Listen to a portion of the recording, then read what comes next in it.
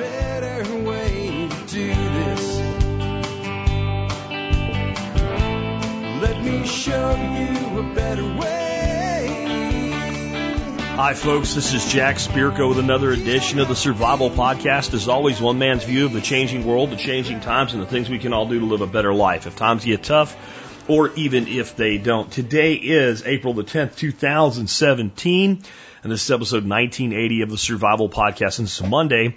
It's a listener feedback show. This is where you send emails to me with TSPC in the subject line and then article for Jack, comment for Jack, question for Jack, whatever, something like that. But put TSPC in the subject line, and that will make sure that it gets called out and into my special box, and it'll be part of my screening for content for the show. The email to send that to, of course, is jack@thesurvivalpodcast.com. jack@thesurvivalpodcast.com. What are we going to talk about today? Well, I have to do it, even though I don't really want to go into it. The Syrian retaliation, I guess you're calling it, from Trump, or the bombing of the Syrian airport by Donald Trump. My thoughts on that. I have to cover it because when I get asked more than 20 times, and this one's about 200, to say something about something on the air, even if it's something I don't really want to go into, I do it. So we will do that, even though it's a bit more political than I like to get anymore. I'll do it because it's important that we deconstruct this stuff. I will direct you to a video by Ron Paul and Stefan Molyneux. If you want more of this, if you want to beat the same facts up over and over, just restate them in different ways until you're content with it. But I'll give you my opinion in as concise a way as I can about such a complex thing, which really is not as complex as they have led you to believe. Next up, let's get off of the politics then, right? We have a question on plants and foliar feeding. Are there any you shouldn't foliar feed? An MD, a doctor, person doctor though, follows up on heartworm medicine for your dogs. I'll take his word at this. I know this guy pretty well. Deciding on when to buy silver and Bitcoin, or frankly any currency or commodity. Talk about that a little bit. Would you like to be an Alaskan oyster farmer? Seriously, I'm not kidding. There's an opportunity to do that. I'll tell you about it. It'll be a real quick segment. Question on caliber selection for a deer/elk round. It'd be a lot easier if it was a deer round. When we had elk, they're bigger animals. We need to think a little bit more. Bloomberg says the death of retail is accelerating and moving faster than ever before. I have a pretty good video clip to play for you as audio, as you might imagine on a show like this. And then I'll give you some comments on that. I have a question on managing wild blackberry, and should you even bother with any kind of management whatsoever? Just let it do what it does. Thoughts on worm bin composting and converting a typical compost bin into a worm bin. Fishing and camping with a canoe, some questions on that. And a Dr. Phil moment to end the show, a sticky wicket of getting a property from family members as part of a pre-inheritance, inheritance, and moving and blah, blah, blah, blah. I almost didn't take this one, but I thought, it's probably a good item for discussion, and it may help people weed through their own various, we'll call it political stuff that happens at home. Right, because politics is not just about the ass clowns in Washington. Politics is the interaction and struggle for power between individuals that are forced to cohabitate and deal with each other. That's what politics really is. You can quote me on that, maybe clean it up a bit, I don't know. Before we get into that, though, let's go hear from our two sponsors of the day. Guys, prepping involves evaluating your primary survival needs of food, water, shelter, security, and energy, and then shoring them up. That's really the most simple way to understand it in a nutshell. In that effort, Ready-Made Resources is the go-to place to get that done. Everything, and I do mean everything for your prepping needs. Ready-made, ready to go at ReadyMadeResources.com. Hey guys, you know what? I love using herbs over conventional medicine for so many reasons, but there's so much hype in the herbal industry, it's hard to know who to trust. That's why I was so excited over 7 years ago when I found Western Botanicals, an honest company with great products and wonderful people who really care about their customers. For all your herbal needs, do what I do and check out westernbotanicals.com. And today's TSP Business Directory supporter of the day is JC Custom Slings. They provide nylon 3-point and traditional 2-point slings for all popular rifle and shotgun models. JC uses polymer buckles, which are lighter, quieter, and have a better bite than metal. Check out JC's listing on the TSP Business Directory. Next up, let's take a look at the year that was the episode. We have the Washington Post exposes an 8-year-old heroin addict and a liar, contributed by Alex Shrugged for the year 1980, because the episode's 1980. We also have staggering effects from Southpaw Ben. And we have elected officials are caught taking bribes from, quote, Arabs, end quote, from Alex Shrugged. Notable births this year. Chelsea Clinton, daughter of U.S. President Bill Clinton and Secretary of State Hillary Clinton. Yeah. In sports, Venus Williams, the tennis player. In movies, Channing Tatum from White House Down, Macaulay Culkin from Home Alone, and Christina Ricci from The Addams Family. In music, Christina Aguilera, Michelle Williams, Jessica Simpson, who also played the Daisy Duke in the Dukes of Hazzard. In TV, Ben Foster, Ben Savage, and Kim Kardashian all aboard this year. This year in film, The Empire Strikes Back. Luke, I am your father. I almost laughed out loud, Alex Shrugged. Airplane, slapstick comedy mocking the movie Airport in 1975. I love that movie, by the way. The Blues Brothers. I also loved that movie, which was Belushi and Aykroyd on a mission from God. The Shining, Jack Nicholson plays an axe murderer. Here's Johnny. Amazing movie. Fame, tracking the lives of students in high school performing arts. Wasn't into that one. The Gods Must Be Crazy. A bushman is on a quest to return a magic Coke bottle to the gods. Extremely weird and funny. I like that. An Urban Cowboy. Mechanical bull riding becomes a fad. It was an okay movie. This year in TV, the NFL Draft is televised on ESPN for the first time. Magnum P.I. comes out. Tom Selleck eventually will become the president of the NRA. Eddie Murphy first appears on Saturday Night Live. The sketch is entitled In Search of the Negro Republican. Yes, that's what it was called. And closed captioning begins. A telecaption adapter is required at that point. This year in music, I am a Woman in Love from Barbra Streisand. Won't You Take Me to Funky Town from Lips Inc. And John Lennon is shot dead. The murderer gets 20 years to life. His next parole review is in 2018. This year in video games, the first Arcade Awards prize goes to Space Invaders. The award is called the Arky. Namco releases Pac-Man. It will be the best-selling game of all time. Infocom releases Zork 1, a text-based adventure game developed by the folks at MIT. And distribution of video arcade games is standardized. Each new game is uploaded to a standard game cabinet using a Delta East Deco cassette. A cassette, yes. In other news, the rescue of American hostages in Iran fails. The U.S. boycotts the Summer Olympics in Moscow. And the Rubik's Cube is an overnight success, but it was invented in 1970. Bit of a lesson there. I'm going to read elected officials are caught taking bribes from Arabs. What have we come to if turning down a bribe is heroic? U.S. Senator Larry Pressler, Republican, South Dakota, considered the hero of the Abscom bribery scandal. One U.S. Senator and 6 U.S. Congressmen are caught selling their influence to the Arabs, except it wasn't Arabs. It was the FBI running a sting operation. The FBI had been looking into real estate fraud and caught a con man. Instead of convicting him, they made a deal where he would continue his scam, acting as a front for Arab money. The idea was to catch other con men and shady businessmen. What they actually caught was the mayor of Camden, New Jersey, and a state senator attempting to sell influence for an Atlantic City casino license. These two knuckleheads then proceeded to bring in other politicians, which included the federal officials mentioned previously. It is all caught on video as FBI agents dressed as Arab sheiks hand over tens of thousands of dollars to esteemed public officials. Guess which political party is heavily represented. There are a few who come close to taking a bribe, but the FBI runs out of time as word gets out the sting operation is underway. The most notable of unindicted co-conspirators is Congressman John Murtha, Democrat, Pennsylvania. He was able to convince the prosecutors he was trying to steer Arab money to legal investments within his congressional district. He agreed to testify against his fellow congressman. It's a fine, upstanding scumbag if there ever was one. That's my view on that. My take by Alex Shrugged, Republican Senator Larry Pressler, who was also approached by these so-called Arab investors. But when the conversation turned to something that sounded illegal, he balked. He confronted these Arab investors, and after their meeting was over, he immediately called the FBI to report these guys. Who were the FBI after all? He was caught on tape being honest, and for this he was called a hero. He couldn't believe it. I can sympathize. I get praised sometimes for doing things that seem part of my general requirement of living, like raking up the leaves that I know are from my tree that the wind has scattered across my neighbor's lawn. And my neighbor 2 doors down, she comes running out to thank me and gives me cookies. For what? Raking up the mess my tree made in her yard? It's once a year. It's not that big a deal. I took the cookies. I can't seem ungrateful. I gave them to the kids across the street, and everyone is happy.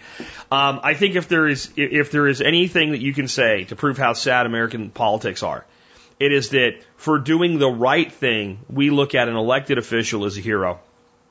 It's pathetic. And you know who made him into a hero? It wasn't Joe Blow on the street that said, what? He was offered a bribe and didn't take it? Oh, wow, he's a hero. The media made him a hero. The media made him a hero. Hold on to that thought for when we talk about Syria in just a little bit. All right, folks, I want to remind you one more time about the Members Support Brigade. That's the way you can help support this show by becoming a member of our MSB. So go to thesurvivalpodcast.com and click on members to learn more. But I want to give you 6 of the more than 60 discounts we get today. All of these pertain to growing your own food. Marsh Creek Farmstead can give you discounts on the Irripan and comfrey cuttings.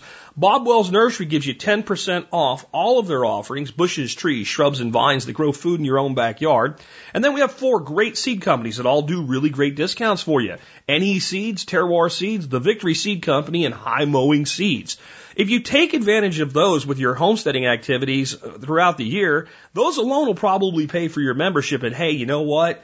There's still over 60 more companies offering discounts on things you're probably buying anyway.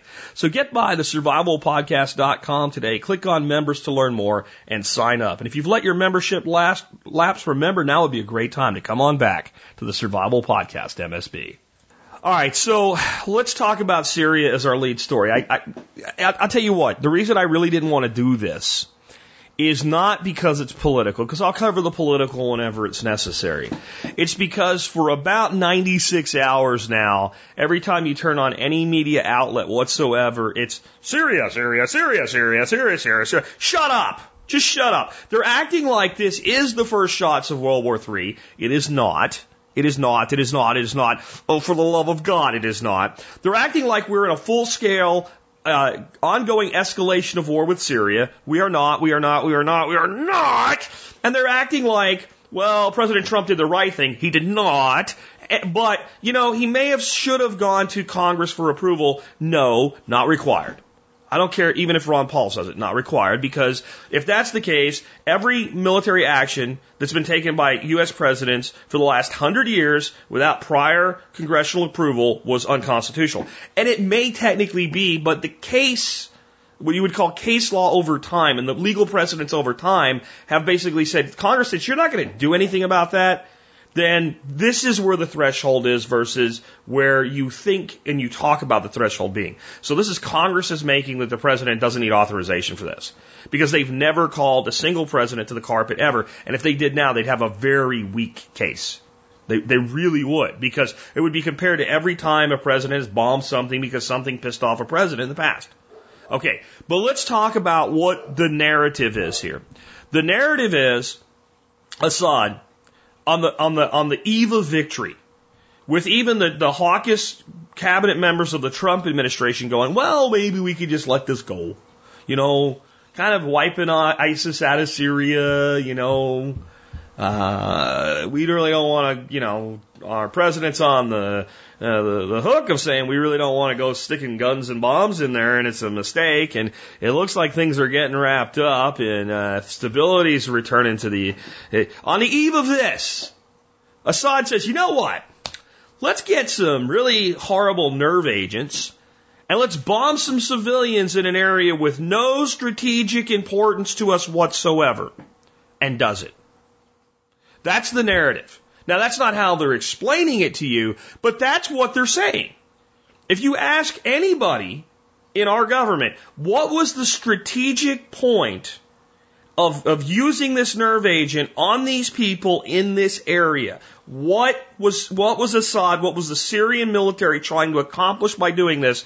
You would have a very long silence, and if it stayed quiet long enough, you might hear the chirping of crickets in the background. Because there is absolutely, flatly no answer to this question.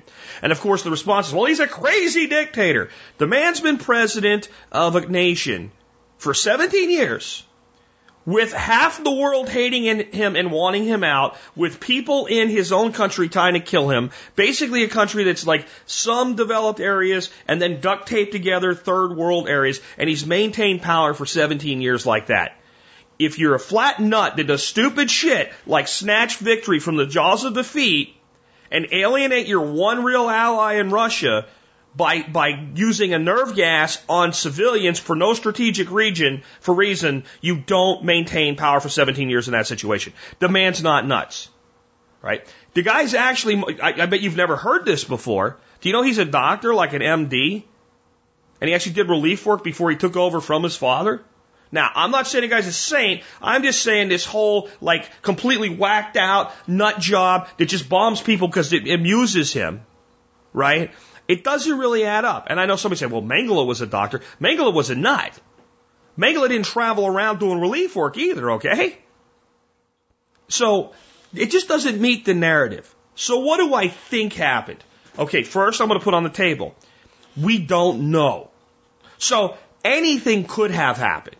So it is possible for some whacked out reason that Assad did it. Okay? But to me, that's the least likely thing. To me, that the most likely thing that happened is somebody's bombs hit something that was storing this shit, or somebody stole this shit and had it in this area and screwed something up and set off the bombs that had it in it. Or most likely, this is what I think is the most likely scenario. Rebel forces, whether the ISIS rebel forces or whether they're the quote-unquote moderate ISIS, that's what I should call moderate ISIS, but the moderate Islamic forces, the Islamic rebel forces, one or the other, seeing that they were about to have the life snuffed out of them by combined Syrian and Russian forces, got a hold of this shit and set it off in a civilian area with the intent of bringing the United States into the conflict, because as long as Assad is being attacked, then they benefit. Either one of those two groups benefits. The reason I say it's the most likely is whenever something happens that doesn't really make sense, when you look at it and go, this just doesn't make sense, because Assad doing it doesn't make sense. The first question to finding the likely culprit is to say, in this situation, and this would be basic police work, who has the greatest motive? Who does this most benefit? Doesn't benefit Russia. Doesn't benefit Assad. It doesn't even benefit the United States. It might benefit some interests within the United States who are always clamoring for war. Okay, but it doesn't directly benefit the United States. I don't even see this as like a false flag. You send the spec ops troops and the black troops or whatever, the black ops troops from the CIA behind the scenes that do it. This doesn't make sense. The people that most likely benefit are either the rebels or the ISIS rebels. So there would be suspect number one in an investigation, which we haven't done. Basically, he did it. Okay, he did it. Boom, we'll just throw some cruise missiles at him. We don't know shit. We basically said, and Trump correctly said, we can't take refugees from Syria because we don't know what the hell's going on in Syria. The place is a mess. You can't validate anything. But, 2 hours after this thing happens, we know conclusion. See, this doesn't make sense. This doesn't make sense. Now let's talk about the strike itself. He sends like 58 cruise missiles in. Blows up a few buildings and stuff like that. Doesn't touch a single runway. Doesn't touch a runway. Within a day, planes are taking off in and out of that airport again. Jets. Okay. And quite a few of the missiles apparently missed their targets. Isn't that special? Isn't that special? Do you know what I think this was? This was, you know what we're going to do? We're going to throw some missiles over there. And I'll tell you what, the ones that missed, they didn't land on anybody's houses. They landed in empty space and did no damage at all. Isn't that lucky? Hold on a second. Let me tell you something about Tomahawk cruise missiles. They don't miss unless they don't miss. Maybe 1 in 100 might miss a little bit. But a significant number out of 50 odd ones? No. It doesn't happen. They hit where they're aimed. If they want to take a cruise missile and put it straight through my window right now and land a warhead in my lap while I'm on this microphone and get rid of me, they won't miss. That's how accurate. If they wanted to come down 9 Mile Road and take a right turn into my driveway and then come through my living room, they won't miss. They don't miss. But they couldn't hit a runway. This was a show of force. It was basically Trump acting like daddy and Junior's acting like a little brat in the middle of the store. And right in the middle of the store, Daddy takes Junior, lowers his pants to bare ass, and smacks him one time in the ass. Not even hard enough to hurt him. Doesn't really hurt Junior. Not even a red mark. But he's embarrassed. And then Daddy pulls up Junior's pants, grabs him by the ear, and walks him out the door. That's what this was. And some of you might go, well, that's what's needed. That's not what's needed.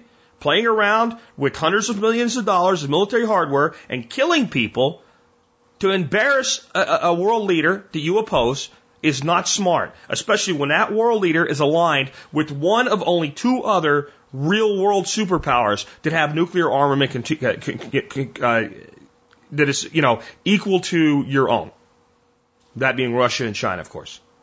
This is a dumb move. This is a dumb move. But it's not a dumb move politically. Now, I don't know that Trump is a skilled enough politician to work this out. But I believe the people around him are. And the people telling him what to do are. And you haven't heard a single word about Russia, the Trump connection to Russia at all, except, well, this kind of, defeats that narrative. Right? On left wing, CNN, NBC, etc., he's being praised for what he did. Hillary Clinton said he did the right thing. I can't remember the guy's name, but some guy on the CNN said that seeing that attack was a thing of beauty. This is the anti-war liberal left. It's a thing of beauty to see people getting blown up. All right. The magic of this is Trump is now a strong man. Where you hear that before. The whole narrative, the Russian connection narrative, is just blown to shit. And that's about all he gets out of it. Because now he's got to figure out what to do next. And continuing on in Syria, I don't think is something Donald Trump wants to do. So, this is where most of what I've said so far, you've probably heard other alternative media people say. This is where I'll deviate.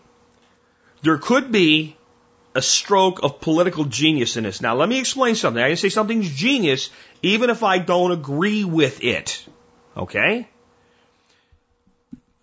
This is hard to understand. Again, I'm gonna sound like I'm praising this. I think we should just leave everything alone in the Middle East. Everything we touch, we make worse. But I understand that the politics going on here between Russia and the United States and what Russia wants and what the United States has to have to let Russia have what it wants. Okay? So again, when I say genius, please understand the context. So, Trump launches a few warheads, on tomahawks and blows up a couple buildings. Doesn't even take out the planes, are all moved the hell out of the way. They know it's coming in advance. And we know that now too. Russia moves its troops away from the airport. Everybody watches a few buildings blow up. Some schmucks have to stay in there and get blown up just so there can be, a cost to it. Because Syria doesn't really care that much for the lives of its people, honestly. I'm not saying Assad's a nice guy or anything. And so that all ends. And now, the conflict, the terrible Russia and the United States. Oh my God, a shooting war could break out. It could be World War III. Everybody's shitting a brick. Right before we have this major diplomatic outreach going on with Russia. We go in and we say, hey, guys, look, we understand what this is really all about. You want your pipeline. Oh, they didn't tell you that?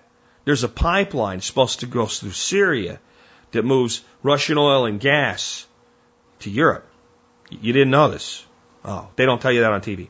There's also a pipeline backed by the U.S. that's supposed to go through Syria. And those two pipelines actually cross each other at some point. Well, Putin wants his pipeline. Putin also wants some bases and some stuff that's in place to remain in place. Now, let's think of how this works. Let's say what Trump really wants is to be able to say to Putin, you take, because he said as much as this in the campaign. Let Putin go in there and wipe him out, and then we'll just, we'll just be part of it as the world community. If there's any little cleanup that needs to be done, maybe we'll help with that. So what if Trump had come into this whole thing and said, you know what, I don't like Assad any more than anybody else does, but it's the only secular government in the Middle East. What we should do is let Russia do what I just said. Wipe them out, clean them up. Let Russia have their pipeline, we'll have our pipeline, everybody gets along. And let Russia oversee the nastiness. We've done enough. Let Russia do this. You know what they'd say? He just delivered Syria to Putin. See, I told you. He even put Russian salad dressing on his salad. He's a Russian. That's what they would say. But all this tension builds up. They might even go and say, we need you guys to even posture a little bit more. Let's make sure nothing happens. Let's make sure that the forces we're moving around are in on it a little bit, at least the commanders. Nobody gets a hairy trigger finger, none. We don't want any kind of incidences. Let's understand each other. We'll ratchet the tension up a little bit. And then how about this, guys? How about you guys agree that Assad's got to go? You guys decide Assad's got to go. You guys decide to put in new elections. Let Assad run, see if he wins. But you're gonna run the elections like you did in Crimea. Hint, hint, wink, wink. And then we'll see how it works out. But we get our pipeline. You get to keep your shit, and we'll back down away from this to a better relationship in the future. You don't think they orchestrate shit like that? And if the people that are running Trump, and that's what Trump wants, if he's telling them what he wants, and they're trying to tell him how to get there, that might be exactly what this is. I'm not saying it is. But you go back to what does the guy in charge want? And then what is the most likely way to get there? See, because a politician doesn't just have to accomplish a goal. They have to accomplish it and cover their ass so that they're seen as doing the right thing by the people that are going to reelect them. And when does a president start running for reelection? November 8th in the year that they win the election. That's when the reelection campaign began before Trump was sworn in. A lot of the stuff that was going on. The whole, making calls to CEOs and bringing back jobs before he was even elected. It wasn't just so he had political capital when he got in. That's already planning out to 2020. That's what that is. That's already planning to be a strong force in the midterms. And if Trump did the exact same thing, two different ways. If he came in right from the gate, got cozy up with the Russians, said, look, this is what you want. We don't really have any problem with this. You guys aren't really a threat to us. We're not a threat to you. Where our ships are, it's all bullshit. We both have nuclear bombs and can annihilate the world. We stood face to face with that for 5 decades. We're not going to do that shit either. There's going to be no war between us. Let's just hash this out. You get what you want. We get what we want. He would get slaughtered. But if there's a little tension, a little potential showdown, and then calmer heads have to work deals out, well, now he's a freaking hero. And that's what I think is possibly going on here. Or it could just be, I sent some missiles over there to clear the air so nobody would bother me anymore, a la Bill Clinton, a la President Bush, a la President Obama. Okay, now here's the hypocrisy, and I can't leave this subject without bringing the hypocrisy out. Do you know what I'm seeing now? I thought they were all dead. I thought they died. Anti-war leftists. The anti-war left have crawled out from, they said that there was memes about this in January, right? But there was no anti-war left in January. I didn't see any of them. There's a little talk here, a little talk there, blah, blah, blah, bullshit. But now the people that never had a single thing to say, when Barack Hussein Obama dropped over 26,000 bombs on people in his last 1 year in office, Trump drops 53. Oh, shit. This is an abomination. Well, the Congress wasn't involved in it. People have no credibility. And you people on the right that were opposed to a lot of Obama's illegal wars, etc., that are backing this, you have no credibility either. The only way you have credibility is if you're consistent. And the people that are consistent in this, that are saying the things that I say now, are libertarians, voluntarists, and anarchists. You want to blow somebody up, they better be trying to blow you up, or you don't blow them up. You want to shoot somebody, they better be shooting at you, or you don't shoot them. You don't involve yourself in the affairs of other nations unless they pose a clear and present danger to your own. And Syria poses no danger to the United States at all. And when they say, well, there's ISIS in Syria, and that's who Assad is bombing, shooting, and killing. He's killed more ISIS freaking people than we have. We're out of our minds. Unless we just want to look like we're out of our minds to sculpt a narrative. Because, believe it or not, I think the people in charge, I don't think, see, this is where, again, I think they're very smart people. Notice I didn't say they're very good. You can be smart and an evil bastard. If you've ever noticed in comic books, most of the villains are doctors of some sort, right? Okay? So you could be really smart and an evil bastard. But I think they know what they're doing. And I think there's lots of backdoor conversations going on between Russia and the United States right now. Lots of it. But it's all okay, because now it's official. It's not before the guy got sworn in. And it turns out he likes ranch dressing, not Russian dressing. We know that now because he killed some people because it was politically expedient to do so. So those of you who have said to me, you're not very critical of Trump. You were critical of Obama all the time. Well, now I have something to be critical for, don't I? That actually can be well thought and articulated instead of, I hate him. He's a racist. Other stupid shit like that. And I'm sure this won't be the last time in the next 4 years that I'll have a chance to beat up on Donald Trump. This one, 100% wrong all the way. But I've told you what I think the motivation is behind it. And I'll tell you something else. Even though I don't agree with it, I think it just might work. Okay, this one comes from Mike. Mike says, is there any plant I shouldn't foliar feed? I took your advice on show number 1957. Bought Dr. Earth all-in-one fertilizer, Garrett Juice Plus, and liquid kelp to foliar feed my annual veggies. I have a list of perennials. I want to know if it would be good to feed them the same. I have artichoke, asparagus, blackberry, blueberry, ground cherry, sand cherry. By the way, ground cherry is not a perennial. You'll find that out at the end of the year. Sand cherry, plum, pomegranate, kiwi, lemon, lime. Is there anything listed I shouldn't foliar feed? By the way, we live on 1/10 of an acre suburban lot. Also have 17 ducks and sell excess eggs. Thanks for all you do. Keep up the good fight, Mike. Well, I don't know. Maybe ground cherry is perennial where you live, since you're growing lemon and lime. You might be in like zone 9A or something like that. So maybe I'm wrong about that. But I thought ground cherry was an annual. I'm pretty sure that it is. Maybe it's self-reseeding and replicating in those climates. I don't know. I'd like to know that, man. I'm going to answer your question, Mike. You let me know if you've grown ground cherry consecutively for multiple years without replanting it and how that all works, because I'd like to know about that. Okay, so here's your answer. The answer is no. There are no plants that you specifically should not foliar feed other than probably cactuses and succulents that don't like to be wet. And those would probably still be just fine if you follow the rest of the rules that I'll give you. Number one, it is best to do your foliar feeding when temperatures are below 80 degrees, because the little pores on plants that they take the nutrient through their leaves and stems and into their bodies with tend to close up above 80 degrees. Sort of. And I'll hold on to sort of for a minute. The next thing is you don't want to spray them when they're being beaten by the sun, because, well, we don't want plants sprayed with water when they're being beaten by the sun in the first place, because it can act like little magnifying glasses, like these little droplet, and actually burn the plants up. That's one of the problems with that. But it's also going to like dry it off really, really fast and then kind of form like a cake that the plant can't really absorb it. We also don't want to spray when it's really, really windy, especially windy and hot. So still cool weather. When's the best time to do it? In the morning and the evening. I prefer the evening, and I'll explain why. The plant is probably in most climates going to get wet overnight anyway from something we call dew. So we're part of the plant's natural process when we do that. And many plants are able to take not just nutrient, but if you can take nutrient through your leaves, you can take moisture through your leaves. So they'll actually take the opportunity when dew settles on them to take in some of the moisture from the dew, not just from their roots of the dew that makes it to the ground.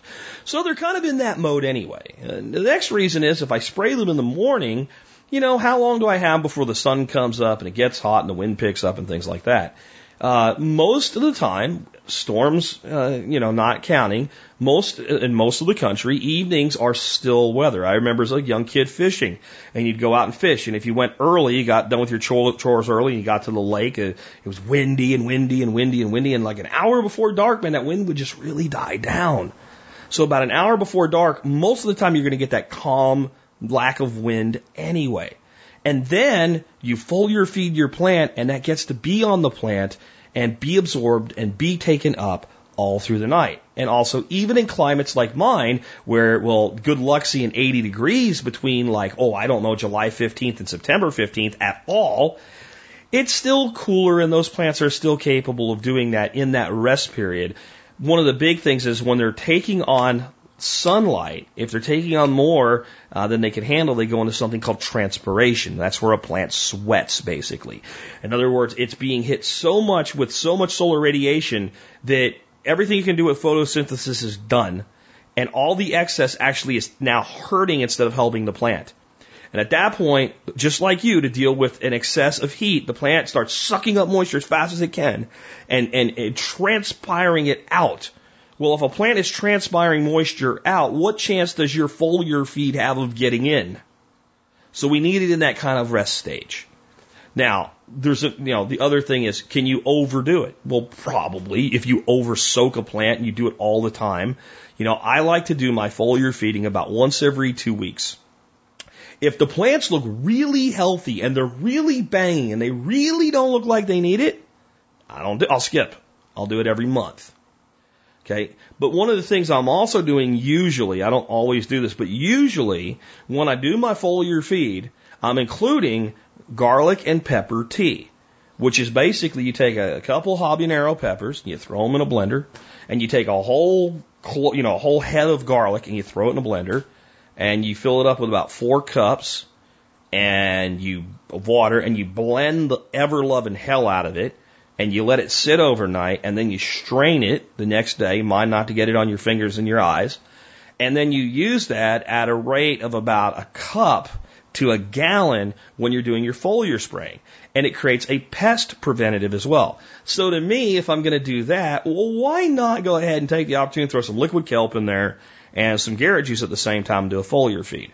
And what happens is the pepper has kind of a direct effect for dealing with pests, but the garlic becomes systemic. It gets taken into the plant.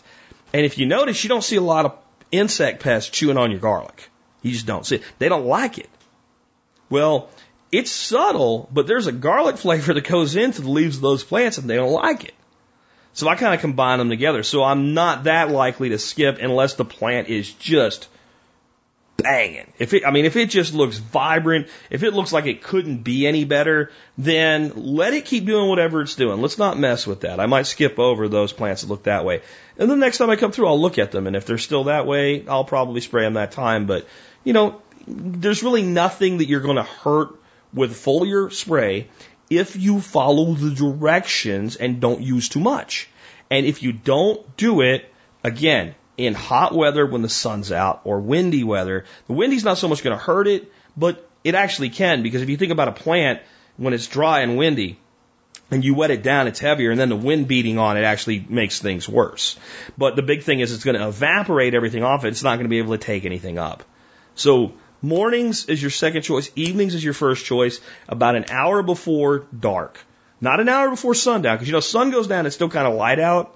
Like about an hour before, when it's cool, that the heat has broken for the day as much as it's going to break in your area, and there's no real direct sunlight on the plants anymore. Go out and get your spraying done then. That's the ins and outs of foliar spray. Next, I have a follow-up on my comments on heartworm medication, which I won't rehash now, but basically somebody wrote in and said, hey, can you use basically medication that people use for worming like cattle and pigs as a heartworm medication for your dogs because it costs so much less. And I kind of teed off on the fact that, it pisses me off that my vet every year tries to have the dogs retested for heartworms before they'll do the prescription. And it also pisses me off that they're like, why won't you buy your heartworm medication from us? And all you want from us is a prescription. Well, because I bring 6 animals to you, and because you charge twice what I can buy the same medication for online. Twice. Not $5, twice.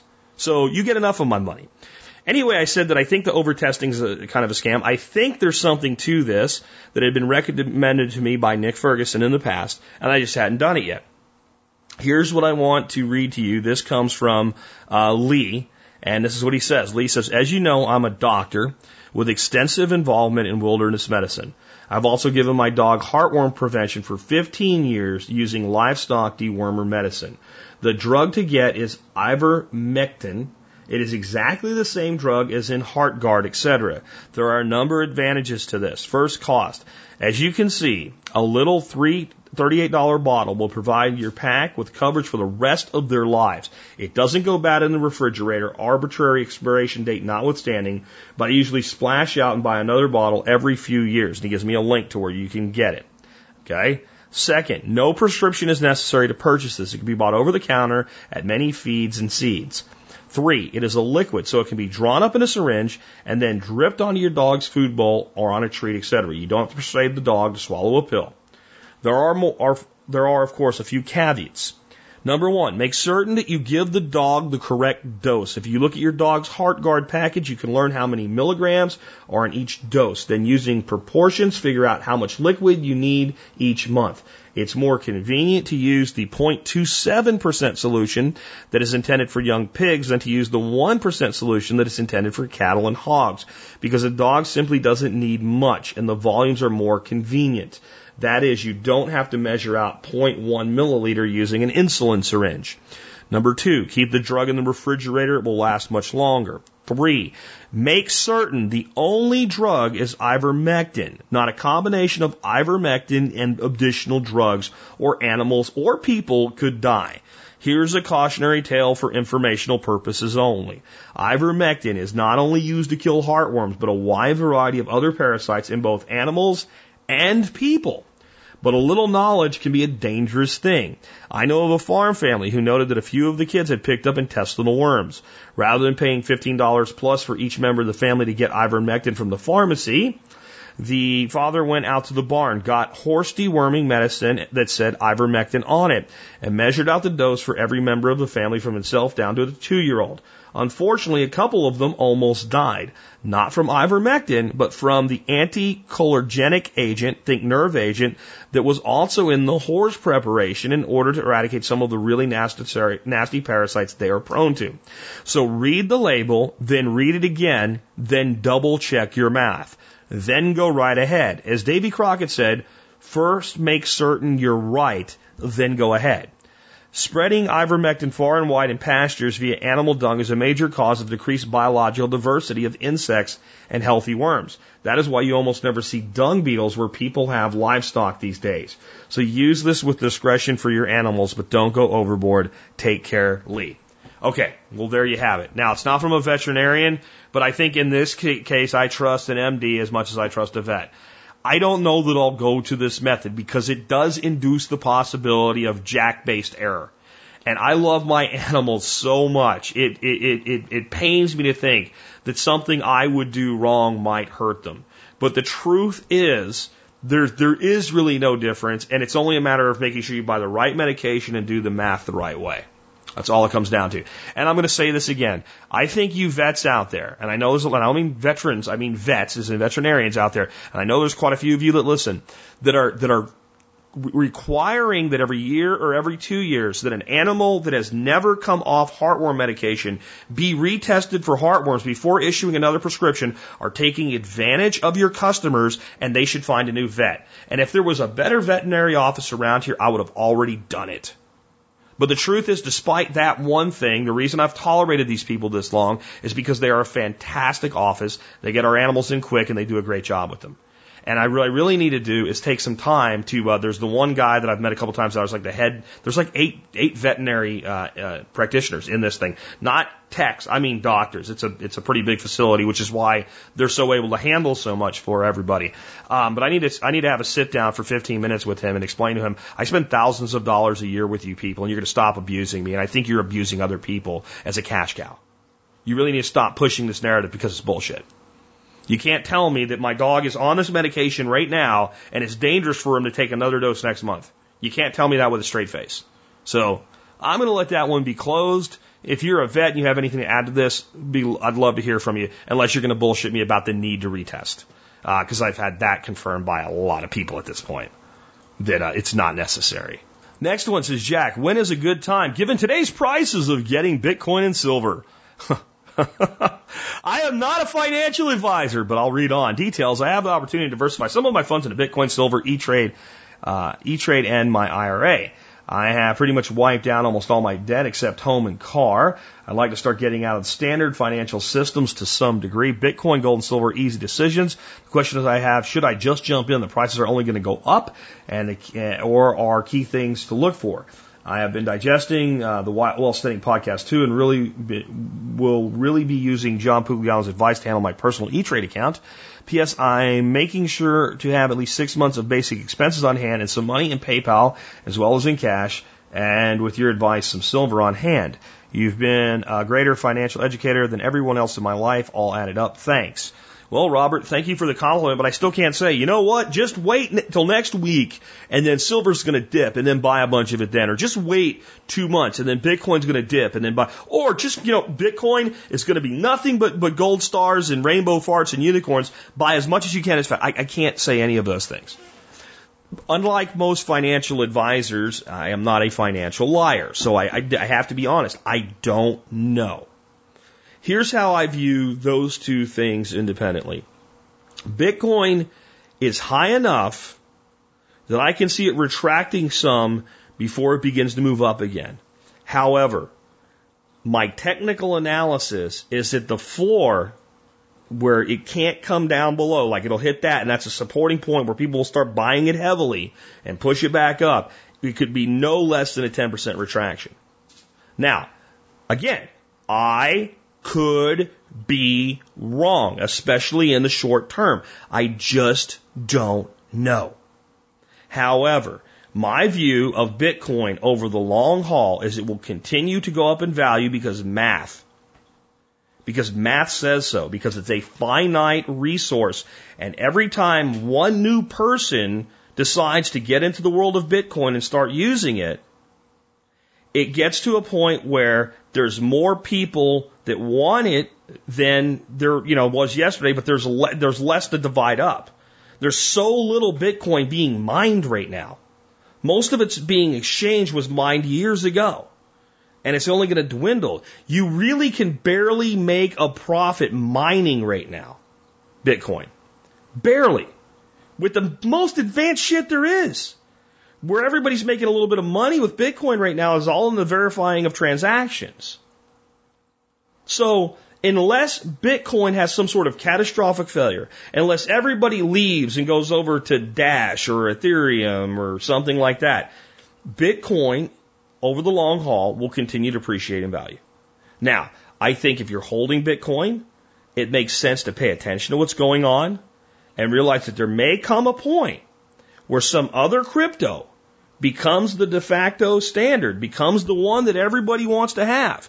And if there's a large volume of people selling off Bitcoin at that point, it could retract significantly. I don't see that happening in the next 10 days. I don't see it happening in the next 10 weeks. But it could. So you have to stay informed with it. And I personally feel that, I kind of feel about cryptocurrencies about half the way I feel about gold and silver. I've always said 5 to 10% of your wealth in gold and silver. If it's really high, don't throw it all in at once and hold on to it. Figure out kind of your own timeline, buying out pieces, parts, looking for opportunities on the downtrend to pick it up. So I'd say 2 to 5% in cryptocurrencies. It's a new global commodity is what it is. But let's not risk the kids' college fund in it. If I'm running a business, I'm not going to have my business cash flow in Bitcoin. It's too volatile. Because if it drops 5 points tomorrow and I'm holding $10,000 worth of it, I don't really give a shit. I don't care. But if that's the cash flow that I'm going to be using to pay the business's bills, I kind of care the short-term fluctuations. So I see it more of a long-term play and hold. Now here's the other thing. More and more people are getting into this and they're buying a couple $1,000s worth and they're just saying this is a better deal than I get from the bank, and they're not spending it. This is a problem, air quotes around it, for any deflationary currency. When people grab onto it, they don't want to let go of it. They don't want to spend it. So what does that tell you? Well, that tells you that you get to a point where there's even more competition for the mined Bitcoin that's available. So I think it's a good long-term investment. But how much did you buy and when? Dude, you got to figure that out for yourself. Silver, ditto to a large degree. Next up, silver. Okay, I love silver. I've continued to add silver to my portfolio over the past 6 years, but for the past 6 years, silver has been on a decidedly downward trend, which means it's been getting cheaper, so it's been getting more attractive to pick a little bit more up here and there. I also take silver into the business as a form of payment, which makes it a really nice piece that comes in kind of as its little own basket for my eventual retirement. So that works out as well. However, I think that the overall downward trend in silver is going to continue for a while.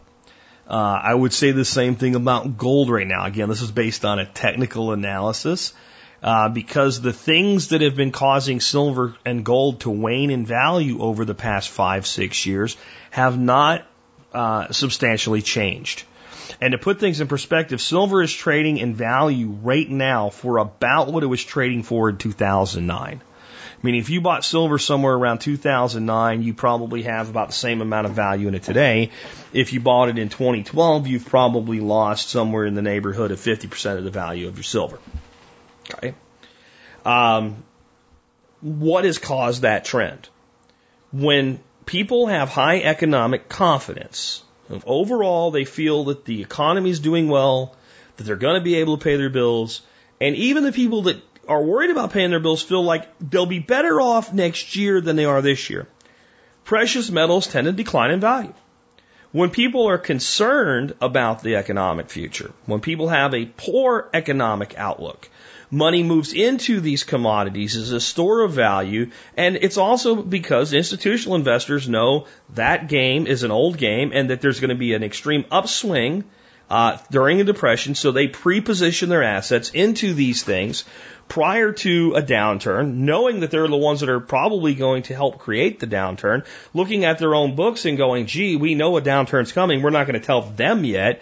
And among the other places they position their money in short positions and in hedge funds, they also position them into the metal markets. This usually causes a little uptick in the commodity, and if you look back historically, of stock market crashes, there's been a little uptick in metal prices, then there's a market crash and recession, and then the metal takes off, and then as the economy recovers, the metal declines. Why? Because all the institutional investors that trade their metal and paper are not stupid, and when they can make 30% on their money in a month, they take their 30% profit and they pull back out. Of course, that's when all of the little guys are climbing in and they're putting up signs, we buy silver in gas stations and stuff like that. And that puts some stability into that over time. So your institutional investors play with that a while. They take a big chunk in profits. They use options to play with it on a sideways skid, and then they short it right before it drops. So where are we? We're at the drop of a drop of a drop. I mean, again, silver went down from 2012 to 2013, from 2013 to 2014, from 2014 to 2015, and from 2015 to 2016. It rebounded in 2016 and then began to decline again and is now kind of hitting a floor somewhere around $15. And if I was going to make a significant purchase, that's kind of the number I would be looking for. It's about $15. Why? Because economic optimism pushes down the value of silver and gold. And everybody's economically optimistic about the Trump effect still. Even though the media is telling you it's not real, the markets are optimistic. Everything's optimistic. You know, things could flatten out a little bit, like if they have trouble getting tax reform through. We already saw a little bit of that effect when they couldn't get health care reform through the first time. But in the end, people are still optimistic. Things are pretty good. People have gotten new jobs. They lost jobs before. Maybe they're not as good, but they feel like that job is safe. So until you see that, then you're not going to see silver really go on a ride again, up or down, until one of those things change. However, I would say this: if over the next couple months silver doesn't break through $15 on the down, I think you have a solid floor, because things are about as rosy as they're going to look for a long time, in my view. Now, again, you have to make your own financial decisions. I'm not saying when to buy, what to buy. I'm just saying that if silver can hold its own in that, $17 to $15 range and not break through $15 in the next 3 months, 2 to 3 months, I'm willing to call that a floor for silver. Unless some major economic boom happens, and it'll continue to come down. But if anything goes off the rails, it'll start to trickle back up. So what does that mean for the person saying, should I buy silver or not? Maybe you should buy a little bit here and a little bit there and a little bit here and a little bit there, and talk to people you know that have silver, and maybe you can do some work for them and they can pay you half of your money in silver instead of cash. Things like that. These are much safer ways to ease into this. And start to pay attention to, see, this is the thing. People want you to tell them when to buy. They haven't paid attention to what's been going on. You need to watch, when you want to start playing with a commodity, you need to watch it. And when it goes up, you need to look up, well, what made it go up? And was there any indicator that this was going to happen before it did? And then watch it. When it goes down, why did it go down? There's no shortcut to this stuff. And you certainly can't call me an oracle that's going to tell you when to buy, what to buy. Through diversification, I maintain stability. True diversification. Okay? Business income, tax structuring, lifestyle design, commodities, investments, all spread out across multiple pools. If it goes deep into any one thing, like I'm going to jump all in on silver and all in, no. Now, I know the guy that wrote in, you're saying, I got this money put aside, I got 6 months of it, that's all great. All my debts paid off except the home and the car. Dude, look at paying your car off, man. Unless it's like you've got a really good term on that where it just makes like I'd rather have the debt than because there's a case to be made for that. The lease on my 4Runner is exactly that. There's no way I'm going to put $40,000 into a vehicle that I can drive for 3 years for $11,000. I'm not going to do it. It's just dumb, right? It's just dumb. So if that's the case, then yeah, go with this, but take some time and learn more about these investments you want to make. If you don't understand the investment and the reason for spending the money, don't. Because I could tell you, go buy it and it could go up through the roof and you could be happy with me, or it could go down to the floor and you'd be pissed off with me. I'm not going to do either one of those things. Self-education and protect your hard-earned money. Always have exit strategies, have points that you know you're getting out, and put insurances in place to make sure that you're okay no matter what. Let's take another one. Okay, this next one's kind of a bit of an interesting one. This guy also emailed me and said, I want to advertise on your site, and I didn't respond to that. He might not even know he's getting this show mentioned because I didn't tell him. But this is kind of like a one-off thing. And I don't do advertising for one-off things. I do advertising for things like, the sponsors that we've had for 5 years or more that are going to be around for a long time. This is a one-off. But it's an interesting one-off, and it might be something that somebody is looking for. This comes to me from Gary of Harmony Seafood.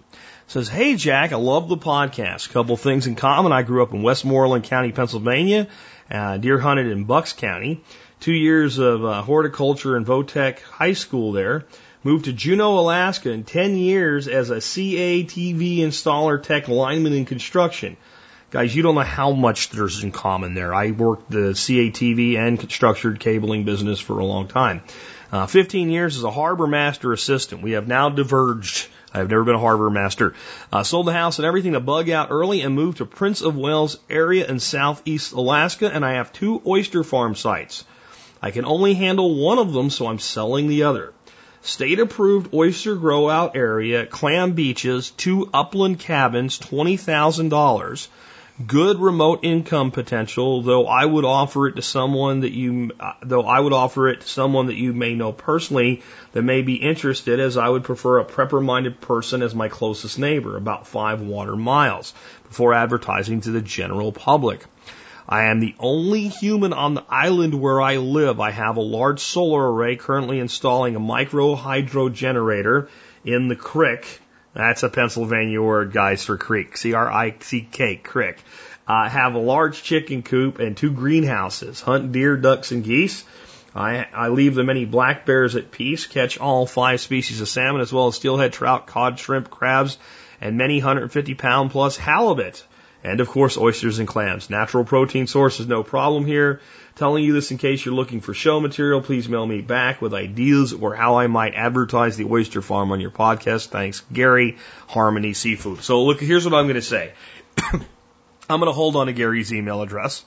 I'll keep it in my folder. If you're interested in talking to Gary about acquiring this second oyster farm and knowing more about this, email me and I'll connect the two of you. I'm not going to put his email address out publicly. I'm not going to charge him to kind of point that out. And Gary, I'll say this if you're listening today. Selling the one aside, I think your lifestyle would be a hell of an interesting thing to talk about. And if you'd like to be on the show, go ahead and fill out the guest form and we'll get you on the show. I think Dorothy said yesterday we're booking into June right now. So anybody that's out there thinking, I should get on TSP soon, if you've put in a guest form right now, we accept it. You're getting your ass on around late June to early July.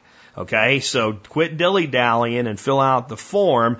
And once we get into July, I'm going to shut it down for a couple of months because we don't like to be booked out too far in the front. But Gary, we'd love to have you on the show. I don't know if this is going to sell your oyster farm for you, but it sounds interesting. It definitely does. Let's go ahead and take another one. Okay, next one comes from Jaron at the Urban Aviary. He says, hey, Jack, I have a gun question for you. I need your input on caliber selection for deer and elk rifle.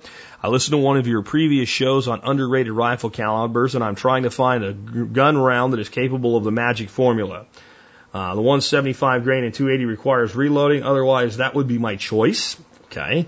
However, I don't have time or money to invest reloading right now. I would like something I can buy ammunition off the shelf with to get close to the 0.90 ballistic coefficient. It's actually, 0.89, but who's going to split hairs there? I've considered the 260 and 140. I believe the grain you recommended for that round, but would other calibers such as the 270 or 7mm 08 have an option for a round to be purchased off the shelf with the magic formula? I don't have my heart set on any one gun or caliber, just looking for what will most readily be available to me. I'm hoping to pick up a decent rifle with a scope and a gun show in upcoming months to use for the hunt this year. Keep up the good work, Jaron at the Urban Aviary. Okay, Jaron, let's see. If we're talking about deer, I'd say pick whatever you want, don't worry about it. Use good quality ammunition and bang, and the deer dies. When we move into the world of elk, I have seen elk with like an entire lung disintegrated, a quarter of the other lung disintegrated, and I've seen them stand up and walk away, and they die, but what I've seen elk absorb is pretty freaking incredible. The magic formula that he's talking about, folks, is if we get a sectional density of 0.89 or higher is kind of the math that I've worked out where it really kind of zeroes in. And we have a muzzle velocity between about 24 to 2,600 feet per second. Moderate compared to what most people are looking to do today. We get this kind of effect where that heavy 4 caliber bullet with that long sectional density. Sectional density sounds like a complicated word. It just means the ability of an object to penetrate. The more dart-like, right, the more higher the sectional density. If you wanted something with terrible sectional density, you would have a cube. A cube would have terrible sectional density. The same weight sphere would have a higher sectional density. And if we took the sphere and we elongated it out into a dart-like structure and we sent all 3 of those at the same speed through the air, the cube would penetrate the least, the sphere would be in the middle, and the dart would be at the end. So the more dart-like relative to caliber and weight, the higher the sectional density. Those rounds at those speeds expand moderately. They don't expand explosively. They carry through the target and they deliver a tremendous amount of energy as they drag themselves through the target. And they tend to, even in very dense targets, exit. And that is important because when we put a hole in both sides of an animal, blood immediately begins to pour out. Where sometimes when we have no exit wound, an animal that's dead on its feet and doesn't know it yet, it's going to go 50 to 100 yards, it might be hard to find because it might not bleed as much. Because it might not. The deer I shot this year, shot it with a .357 Magnum at about 107 yards. Textbook, busted the shoulder through the lungs, but didn't exit. Deer was probably 60 feet from where I shot it. Thick, dense woods, pitch dark by the time, people came out to try to help me find it because I shot it like I had 2 minutes of light left that I could even see to confidently take the shot at the most. By the time I got down from the stand, walked out to where it was really dark. And I know it's right there, and we're looking around. We brought lights up, turned them on, and fortunately we could get, four-wheelers back in there. We have light bars lit up, the whole thing, so still can't see the damn thing. Get down on the ground, point the flashlight exactly where I thought it would be. There's white belly. It's laying there dead. So now I'm tracking it all the way to where it is. This is a 110-pound doe, maybe, right? Not a big ass elk. Track it I know where it stepped. Can't see a drop of blood. Get there, hold, dead center, perfect shot. I could have walked up, put the barrel up against it, shot it, it would have hit the same spot. That's how perfect it was. And pick the deer up by its leg and turn it over, and blood just dumps out of it. It's almost like a vacuum thing where it doesn't bleed out sometimes. So we'd like an exit hole. This usually gets us an exit hole. However, when we move into the world of elk, we're stepping up. All right? Now, what I'll say is of the rounds you mentioned, the 7mm 08 is one of the key rounds for that magic formula. And you're probably looking at going with a 165 grain bullet out of the 7mm 08, and you probably will have no problem taking elk with it, and it's dynamite on deer. And it's a good long-range caliber. That's it. I'm more of a fan of stepping up into really premium ammunition with a 30-06 on elk. And if you wanted off-the-shelf ammo with a 30-year track record of killing big animals in the 30-06, it would be Federal Premium 180 grain Nosler partitions. They are, elk death waiting to happen. And on the bigger elk, in the longer shots, you're still not optimum elk round. Okay? The 30-06 has taken most big game in the world, let alone in North America. And it's more than capable of it. But if you wanted my honest opinion, and you wanted to follow this formula, the two rounds I would suggest you look at, though they'll be expensive and off the shelf, and they'll be harder to find, would be the 338-06 or the 35 Whalen. And both of those were pretty much made for elk. The 338-06 was made by, I can't think of his name now, Elmer Keith. It was the 333 before the 338 ammo came out, before the 338 Winchester. And it was a 333 O'Keefe or something like that. And then as soon as the .338 rounds came out, and they were better quality bullets and there were a lot more availability, the Wildcat switched to the 338 and then it 06, and it became standardized as the 338-06 Ackley improved or something like that, I think is what they standardized for Sammy on. The 35 Whalen was made by Colonel Townsend Whalen, and it was, to step that 30-06, because they're both just 30-06 necked up, to 338 and to 35 respectively. They were both with the idea of, let's take the 30-06 and let's make it suitable for these larger animals like elk. And they are probably the two most underrated and best elk cartridges on the planet. And they fall right into that formula, but they do it with a bigger, heavier bullet. If you just said, Jack, I can't deal with all this crap, I just need something, 30-06, or if you wanted insurance, there's a lot of affordable guns out there in 338 Winchester Magnum, if you can shoot it without feeling like you're getting a shit beat out of you. Now, the other side of that, you zero it with a lead sled, okay? You get confidence in it. You don't care that it kicks with a lead sled. When you're shooting an elk, you're not going to notice the recoil. So don't be afraid of a gun like that. But of everything, for the off-the-shelf stuff without going into magnums, 30-06.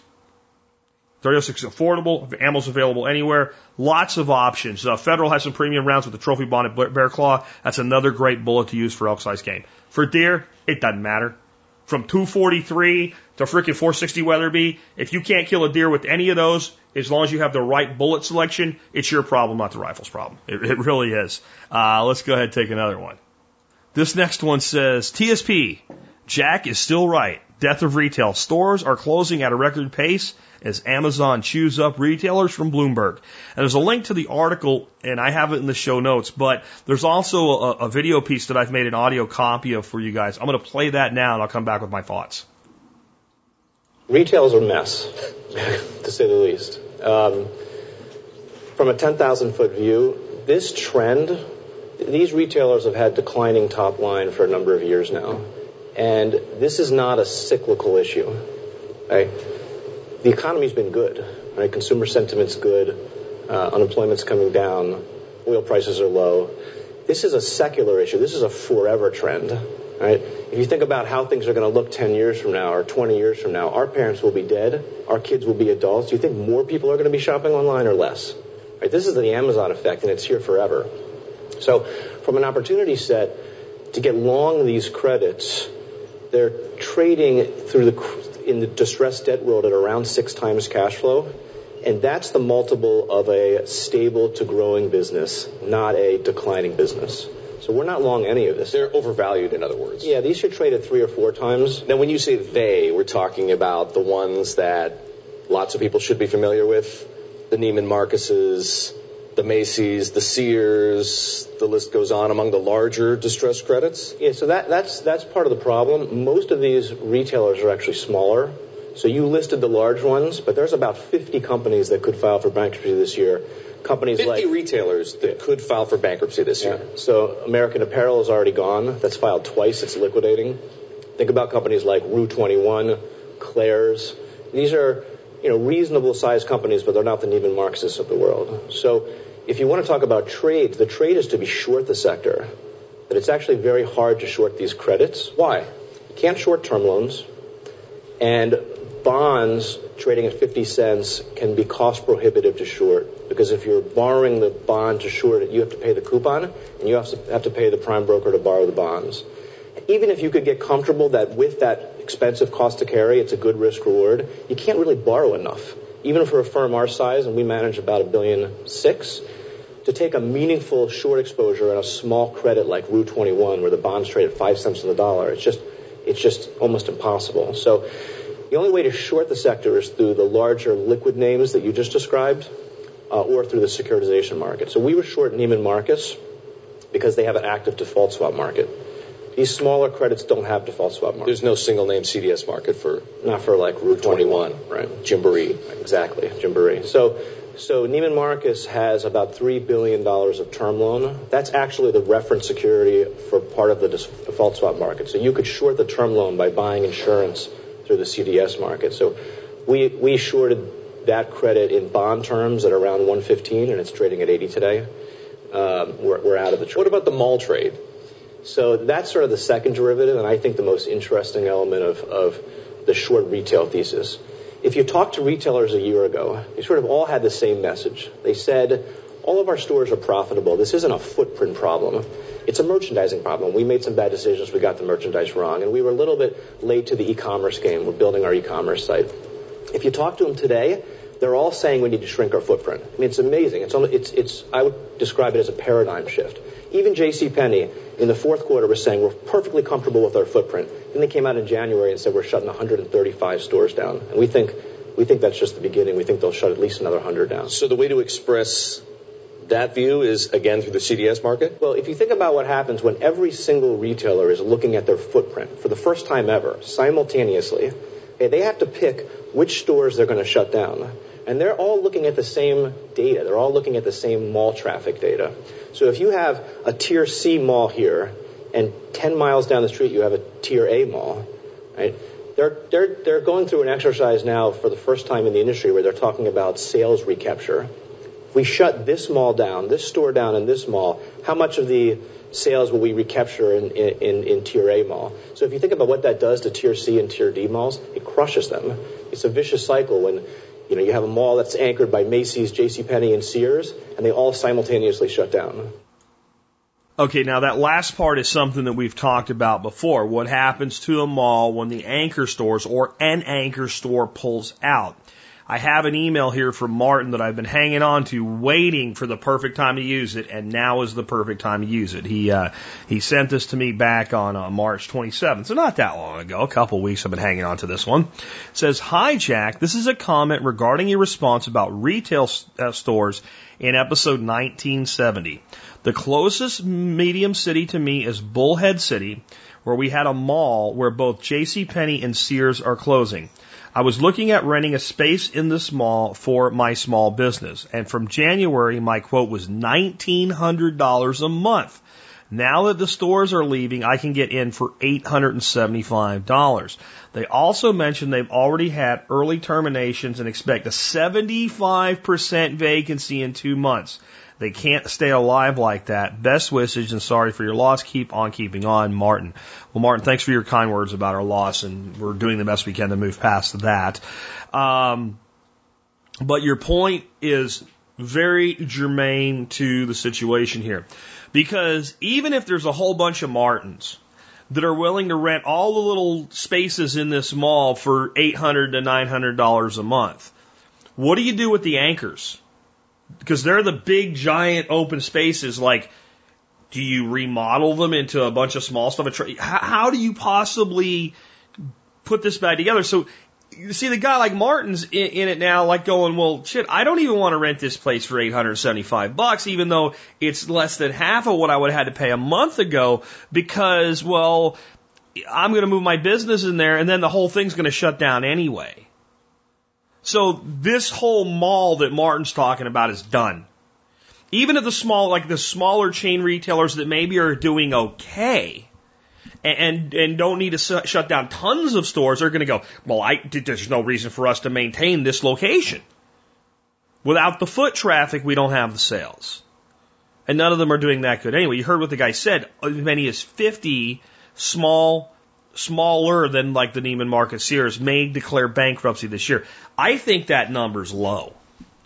I think this is this is the thing. Mainstream is just beginning to talk about this problem. You heard me and John Pugliano talking about this problem as much as 3 years ago, when everybody's like, there's always going to be. So malls have been going out of business and coming new malls for 30, 40 years. It's been going on. It's an old story. And you know, the people that were saying that weren't wrong. They just weren't right this time. Because I watched malls over the last 20 years right here in Dallas. I moved to town. It was one of the, there's a big, beautiful mall there. And then it becomes like a lower tiered mall with and then they put a nightclub into one mall over in Grand Prairie, and I think it caught on fire and burned the place down, and it bailed out the owner because he got fire insurance on it, right? And there's another mall I can think of not far from there the same thing happened to. There's a mall that we used to go to when I was drugged to it against my will, right off of Cooper Street in Arlington, and it's still there, and it's still a big mall, but they opened up more of like a park-like. They call it the Highlands, where all the stores are outside, and it just really just drugged with a life left out of it. And that's a tier 1 mall, and it's almost put it down, like a sick cow or something, This just is going to continue, and I'll say this again. The retailers that will stay in business are going to be boutique or unique or specialized knowledge. And I'll give you a couple different examples. I don't know this for a fact, but every once in a while my wife wants to spoil herself, and I'm fine with it because I never have to go because she doesn't want me there. She goes to this store called Ulta and she buys cosmetics and stuff like that, right? I bet you whenever she's in there, there's still tons of people in there even in the middle of the day. Because they're a high-end cosmetics, like they have all, it's different than the cosmetics section of a Macy's, right? And they're selling to women, and they got this thing nailed down, and they got their marketing nailed down. And I think, will there be Ultas that close? Sure. Will they evolve? Probably. And I'm not saying they have to go by stocking them or their parent company or anything. I'm just saying that's one example of the type of retail establishment that, even if it doesn't make it long term, has more longevity in it than a Macy's. Okay. Another is the place that parents will take their kids for entertainment and end up spending money. So the two that I can think of doing it right versus the one competitor they have that's doing it wrong would be Cabela's and Bass Pro Shops versus something like a Gander Mountain. Now, Gander Mountain, albeit is a lot smaller of a store and what have you, and they don't have a boat section and a Polaris section and things like that. But if you go to Bass Pro Shops, like I remember one time I took a health, what they call a mental health day from working. And I thought, it's like a Tuesday at like 10 o'clock. And this is when we still live closer than we do now to the airport. And there's a big Bass Pro Shops up by the airport. I'm like, I'm going to go to Bass Pro Shops and walk around. And I figured it'll be a great time to go. There won't be anybody. The place was jammed. Jammed. I've done that with Cabela's. There's a Cabela's not too far from here. You go by in the middle of the week, in the middle of the day, because I don't have a regular job like regular people. And you go in there, the place is jammed, and there's people with their little kids, and they're making a day out of being at Cabela's because the kids look at the animals, and there's waterfalls, and there's fish, and I'm not saying that is the model. I'm saying it is a model if you've got the right clientele and the right product set. And if you think about it, some of the most successful retailers today really came from the catalog world into the retail space versus the other way around. And the catalog stores, they got into the e-commerce game immediately because it made sense to them. And the retail establishments, they held back on e-commerce for a lot longer because it didn't make sense to them. And I remember I talked earlier about cable. So I did CATV, which is the stuff that comes to your house and brings you your TV stuff, okay? But I also did a lot of data cable stuff. And so I had a lot of clients, you'd want to get a client like, let's say, a CompUSA for data cabling. Because, and I don't mean their corporate headquarters will do payroll, and I'll sure you'd want that. But if you could get, and I did, I got a contract to do all their stores from Texas to Florida and up to Virginia. Was one of the sales that I made. It wasn't a big job for the individual store, but every time they rolled out a store, because there was data cabling going to every cash register, there was manager offices and things like this. And it was actually an easy job to do because you had the big high ceilings and stuff like that. So I remember when I'm talking to these people at CompUSA, Aetna Healthcare was another example in a different way, rolled out on that model. But with CompUSA, what they had was they had this beginning of an e-commerce solution. And I talked to them about it, and they were basically, the corporate apparatus was putting them to war with each other. They were basically saying they wanted no collusion whatsoever between e-commerce and the retail outlets because they actually expected the e-commerce side to fail. And they didn't want the e-commerce parasitizing their retail, which they thought was their longevity. Okay? Well, it's an interesting thing. CompUSA doesn't even exist anymore. They were absorbed by Tiger Direct, one of the biggest online retailers of electronics and computers on a planet. And then they basically had all of the retail locations shut down. I'm trying to find CompUSA right now, and here's what I'm reading, right? I was able to find this with my Google foo. It says, welcome to the new and improved CompUSA.com, a division of Systemax Inc. If you've been a CompUSA customer, you'll immediately notice some dramatic changes that you're going to love. Lower prices, a much wider selection of products and accessories, and faster shipping. You buy it today, it ships today. Plus, we're totally committed to customer service.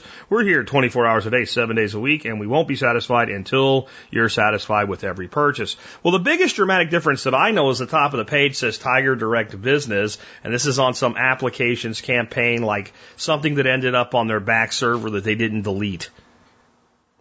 All right, so the catalog online retailer absorbed the offline retailer and dissolved them, and that's happened everywhere. And this is the case. Like when the guy was talking about it and saying that some of these retailers are saying we waited too long to get into the game, we're redoing our e-commerce site. It's too late. You can't do it now. Because the competitors to people like Amazon aren't Sears and Macy's, for God's sakes. There are companies like Wayfair and Overstock. These are the companies that are really competing with them. Right now, some of the biggest online retailers are well-known box stores. Walmart is the number 2 retailer, online retailer on the planet right now, but they have 2.8% of their sales, of their total sales. And they are way behind Amazon to the tune of about $50 billion. So, maybe Walmart's the other kind of retailer that will be around because they appeal to the lowest demographic of consumer. And I don't mean to offend you if you shop at Walmart, because sometimes I do, but they do. And they have an incredible footprint. And people buy a lot of shit at Walmart that they're not going to buy on Amazon. They buy their groceries at Walmart. The smartest thing Walmart did was go heavy into the grocery side of things. They make a huge amount of their money off of food stamps. If that offends anyone, I'm sorry. It's just the truth. Apple is the number 3 online retailer in the world right now, making about 5.1% of their sales, which is insane to me because have you ever been to a Genius bar? Oh my God, what a horrible experience. Staples is number 4. Macy's is number 5. Home Depot is number 6. Let me tell you about places like Home Depot and Lowe's, though. The reason their online sales look so high is because people buying it and having it shipped. It's people like me that when they need a whole bunch of random crap and they don't want to search around a store, we buy it and we either have it delivered or we go pick it up, right? And that's a big part of that type of thing. Best Buy's number 7, QVC's number 8, Costco's number 9, and Nordstrom's number 10. And if you add up 10 through 2, Nordstrom to Walmart, they don't equal Amazon. They don't equal Amazon. As you come down from there, 11 was Target last year. It's like pathetic numbers compared to everybody else. It's going, the people, what people don't understand, like Amazon is it for now.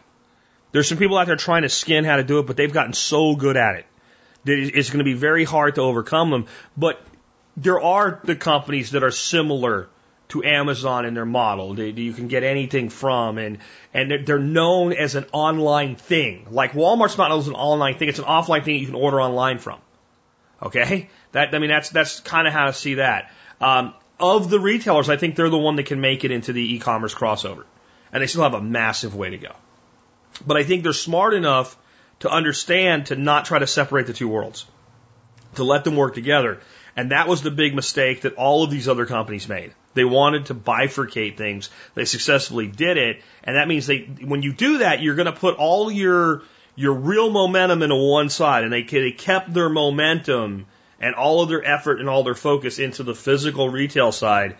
And they treated their e-commerce section like a bastard stepchild. And now it's too late. It's too late to revive that Sears is not going to be able to survive as an online retailer. They're not, because what do they have that you can't get somewhere else for less? I guess is the way to look at it. Because as soon as we're buying online, this is what we're looking for: reliability, speed of shipment, price, and ease of return.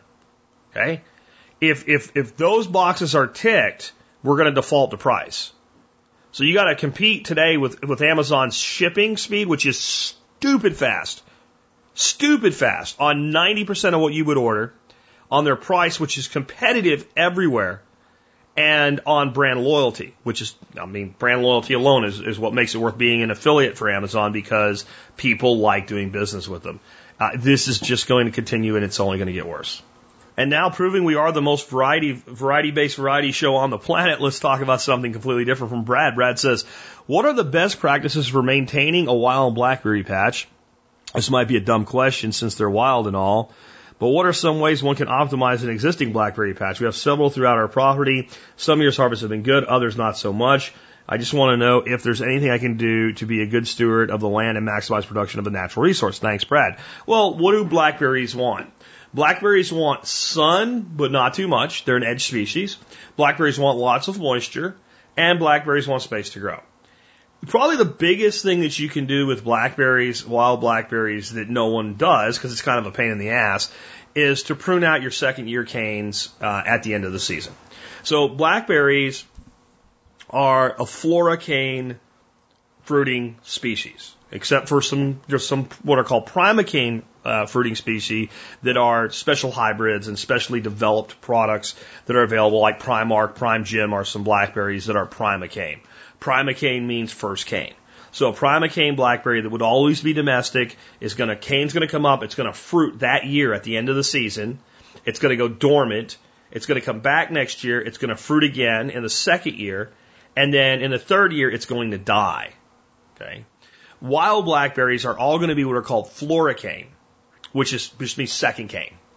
So that means that the cane's going to come up in the first year and have green growth and provide energy to the plant, and it's going to go dormant, and then next year that cane will fruit, and at the end of that season it will die. So all your canes on a blackberry plant, whether it's primocane or floricane, are going to be first year, second year, or dead. Got it? That's just the way it works. That's how brambles work. And the only thing that changes is whether or not it will fruit. It'll fruit on both, or it'll fruit on only the second year cane. So you got stuff that's going to fruit on second year cane. So the biggest thing you could do to improve your blackberry harvest from wild blackberries is to get your pruners out and identify your second year canes that fruited this year.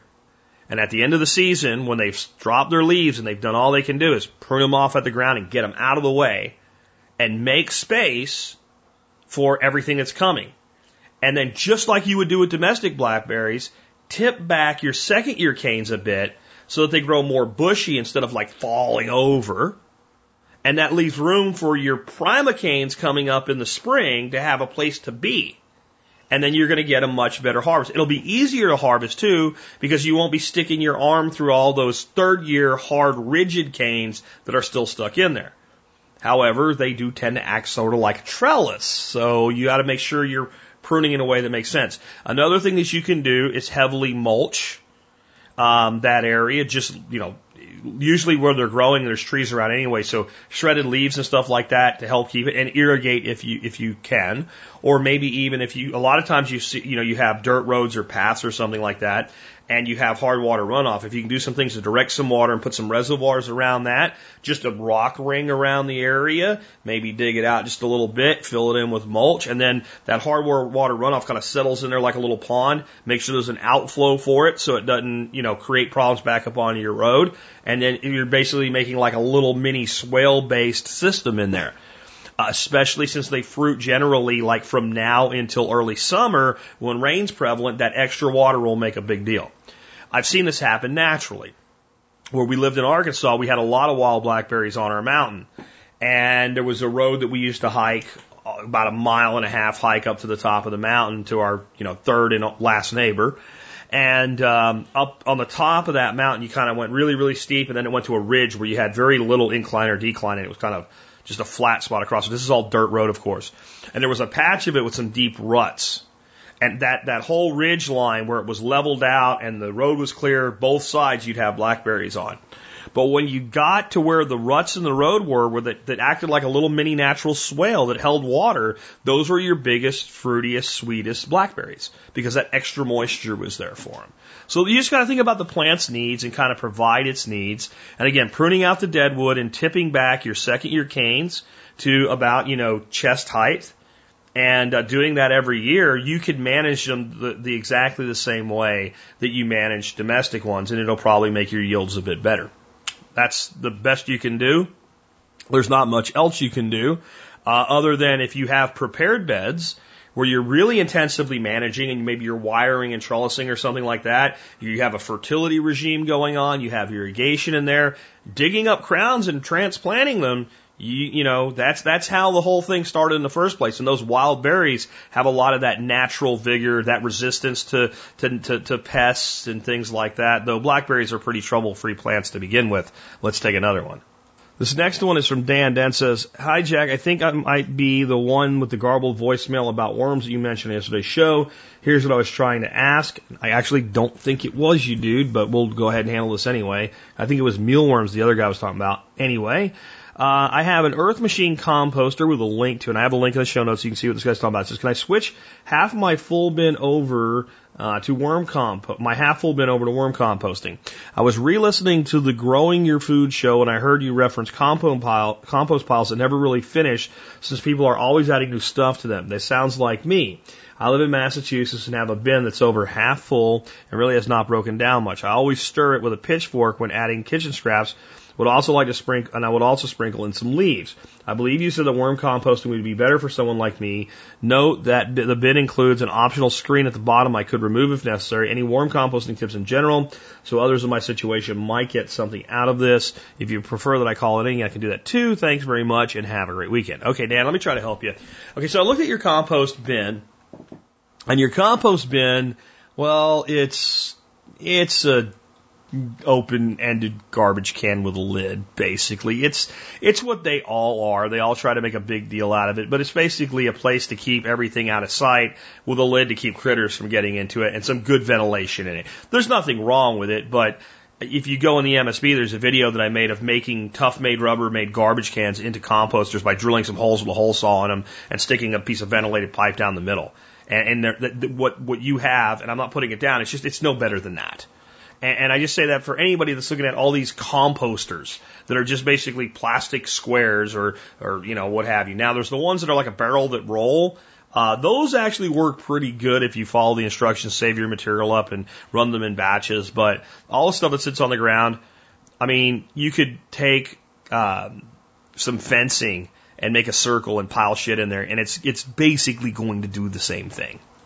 A composter like yours can work. Basically, what you need to do is get it filled up as fast as possible and have a second one and start filling up the second one and leave the first one alone. Sooner or later, the natural rotting process will take over and it will break down.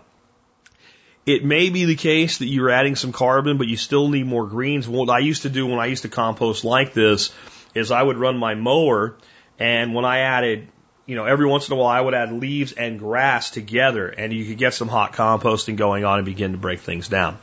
Can you turn it into a worm composter? Yeah, I mean, all you really got to do is get yourself a whole bunch of red wigglers. Mr. Jim's Worm Farm or something like that is the place I always get mine, and throw them in there, and life will begin to do what life does. Then you can just keep adding your scraps and stuff like that, take stuff out of it. In your climate, I have some concern about the worms dying in the winter if they don't have a place they get sheltered. If it's too hot, you can cook your worms, so you have to have a nice shady location. They'll go down into the ground and protect themselves as long as they can get access to that. And they will live in there, and they will do their job, and they will do everything for you. And you'll have no problem getting beautiful compost from them and worm castings and all of that great stuff. And they will maintain their population. The more you feed them, the more they will grow. When you cut their feed back, they'll stop producing offspring, and they will adapt to that. And as long as they don't get too hot or too cold, they will live in there infinity as long as you feed them. And your biggest concern with an outdoor worm bin like that is fire ants, and I don't think you have that problem that far north just yet. So you can do that. What you won't get is the worm juice or worm tea. So if you wanted to be able to get the liquid tea, which I think is actually a really great soil amendment, you'd want to go to a more conventional worm bin that allows you to collect that worm juice that comes out of there, and you use that at about 25% to water. So if you use a gallon, a quart to make up a full gallon. So 1 quart of worm juice to 3 quarts of water. Man, that's way more concentrated than you need, but it's really dynamite. It won't burn your plants. It's good stuff. It's definitely worth doing, but I wouldn't do it just to do that. Right. So my only caveat with what you're asking is if you want that component of worm composting, you'd be better off that way.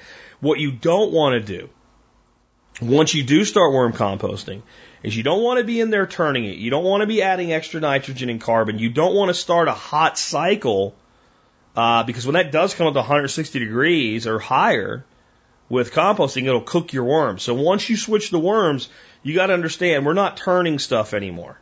Right? We're putting in the top and taking off the bottom at that point. As long as you do that, you'll be fine. I do think a more conventional worm bin with like multiple layers and you keep adding new top and more stuff and coming out the bottom and collecting that worm juice makes a little bit more sense. But I wouldn't fault you for just throwing some worms in there and going forward with it. I have a quick follow-up to the, because I forgot to do this right after it. I had planned on it. But Megan commented on the blog, and I have a quick follow-up to the heartworm issue. So I'd actually be interested to hear back from our MD Lee that sent the information in about it as to how this works out. Because I've heard this in a lot of places. I do believe it's true. Megan says, can we make it aware to anyone who listens to this podcast that ivermectin is used off-label for heartworms in dogs and is a common ingredient in prescription dog wormers, But there is a gene, specifically the ABCB1 gene, in herding breeds that causes life-threatening allergic reactions, convulsion, and death. So any dog who has any possibility of even a little bit of herding breed in them should be tested for the ABCB1 gene before using this drug. This is part of the reason things like this require a prescription. If you're going to use anything off-label for yourself or an animal, be sure to do a lot of research first. Okay, I agree with that. I would say this: if your dog is on a medication that is primarily or exclusively ivermectin already, then we know we don't have that problem, or we'd already have a dead dog. So I guess my question would be to the veterinarians out there, or the people out there that run herding breeds: what do you use as a heartworm preventative? Because if ivermectin will kill your dog, you either let them be at risk of heartworms or you do something else. So what do we do for a dog that has this ABCB1 gene and can't take ivermectin as a heartworm preventative? I'd like to know. And again, you guys should know, like, I think this idea of moving your dogs to direct ivermectin and saving money and getting out of the scam of we need to test them every year, even though they're already on it, is a great idea. But I see that more as a good thing for people that already have a dog on that, because then we know. But what do you do for the herding breed? I'd like to know that myself. And is that possibly safer for all of them? Or is it more dangerous and that's why we only use it for herding breeds because it's what we have to fall back to? That's an interesting question. Anybody that can help, I'd love to hear from you. Here's an interesting one that I'm going to be brief on just to the time constraints of the show and because of some limited knowledge on the thing anyway. It says, Jack, do you have any canoe-specific fishing and camping advice? I bought a 10-foot canoe recently and want to use it for fishing. Have a couple of river trips for it this summer. You talked about fishing from a boat in previous episodes, but I'm not sure how much does and doesn't apply to canoes. Keep up the good work, Matt in Nebraska. Well, I will say this, and I guarantee you with 10 foot, you don't have what I'm going to say. But if you had emailed me before you bought a canoe and said, I'm thinking about buying a canoe for fishing, I would have said, get the biggest canoe you can afford and transport, and get one with a flat transom, okay, or a flat back, right? And what I mean by that is they make canoes now that if you're sitting in the back of them, you know, it's pointed in the front. You always think of the canoe like you saw in the cartoon with Yogi Bear and the Ranger, right? Oh, hey, boo-boo, what's in that picnic basket? Remember that? And they always had the canoe with the two big points. Well, instead of a point in the back, it's got a flat transom. And you know what you can do with that? You can take a trolling motor and stick it in your boat. You can take a battery and stick it in your boat and a trolling motor and attach it to that transom, and you can motor around with a trolling motor in a canoe. I think that's pretty cool. I would have also said to get one with some built-in rod holders that's kind of set up for fishing, which is probably not what you've done. But a 10-foot canoe, that means one dude can grab it and kind of throw it over the shoulder and drag it. It's got a lot of mobility, so that's good too. So don't feel bad about that. I'm just trying to help more than one person on this show whenever I answer any questions. So I'm saying if you're thinking about getting into canoe fishing, then think about, because I've never heard anybody, once they bought a boat, say, damn, I wish it was smaller when I'm on the water. Okay? The next thing about canoes, I remember when I was a kid, there was this place we used to go and you could rent canoes. And I always wanted to rent a canoe. So finally one time we got a canoe and there's this little cove back in this lake, and it was a pretty good sized lake. And my dad says, well, go have fun, but don't do nothing stupid. So we go rolling around in the cove and we're just happy. And we came out of that cove out on the main lake and that wind hit us and it scared the shit out of us. Canoes don't do well in choppy water. Rivers are one of the places they're really suited for. But open, like if you're going camping on a lake or something like that, when you're looking at selecting a campsite, you want something that's a bit sheltered because they don't do well. You get any kind of wind on an open lake. That would be another piece of advice that I would have for you. I would suggest that probably your biggest thing you can do to have happiness with fishing in any boat is think everything through and try to have everything you need, but as little as possible in the boat with you. And I would say that you might even consider with something like a canoe, like if you want to take a cooler, finding some kind of like buoyant, because they make tow-behind buoyant type coolers that you can kind of just attach to the boat and just, you know, as long as you're not going to be in, again, heavy wind or something like that anyway. But faster moving river water, this may not work. But on lakes and calm stretches and stuff, that might just free up space in the boat, depending on someone else is going to be there. You're probably, I've seen it done, but you're probably not going to mount a depth finder or anything like that in your canoe. Making sure you have a really good way to transport it, like so you know it's not going to blow off on the highway or something like that. But enjoy it. And the biggest thing I think would be your first trip, make it short and brief. Don't try to spend 8 hours in the boat. Go camp somewhere, like you said. Make fishing a thing you do while you're camping, not the thing you're doing and you're camping so you can do it. It'll give you, because what's gonna happen is, I can't tell you exactly what to do. You're gonna get out in the water, go, I wish I had this, I wish I had this. I didn't have that. Sunscreen, oh my God, boating, period. Boating, tubing, rafting, sunscreen, sunscreen, sunscreen. You will burn in ways you cannot imagine. And a lot of times, especially when it's cooler and breezy and it's nice on the water, you don't even know you're burning. And then when you get back, you start to feel it, and you hold your hand over your arm and you feel like you could cook an egg on your forearm. I've been burned bad, but I've seen people burn worse. So that's a big thing, is a good quality sunscreen. And, with river fishing, whether it's a canoe, a kayak, or wading, it really comes down to reading the water. That's what's going to make you a successful fisherman. Being able to look at water and say, okay, it's fast moving water. The water slows down right there. There's an eddy behind that cutout. So we have the fast moving water rolling to the slow and this kind of back current flow rate in there. It's probably deep in there. That's probably going to hold fish.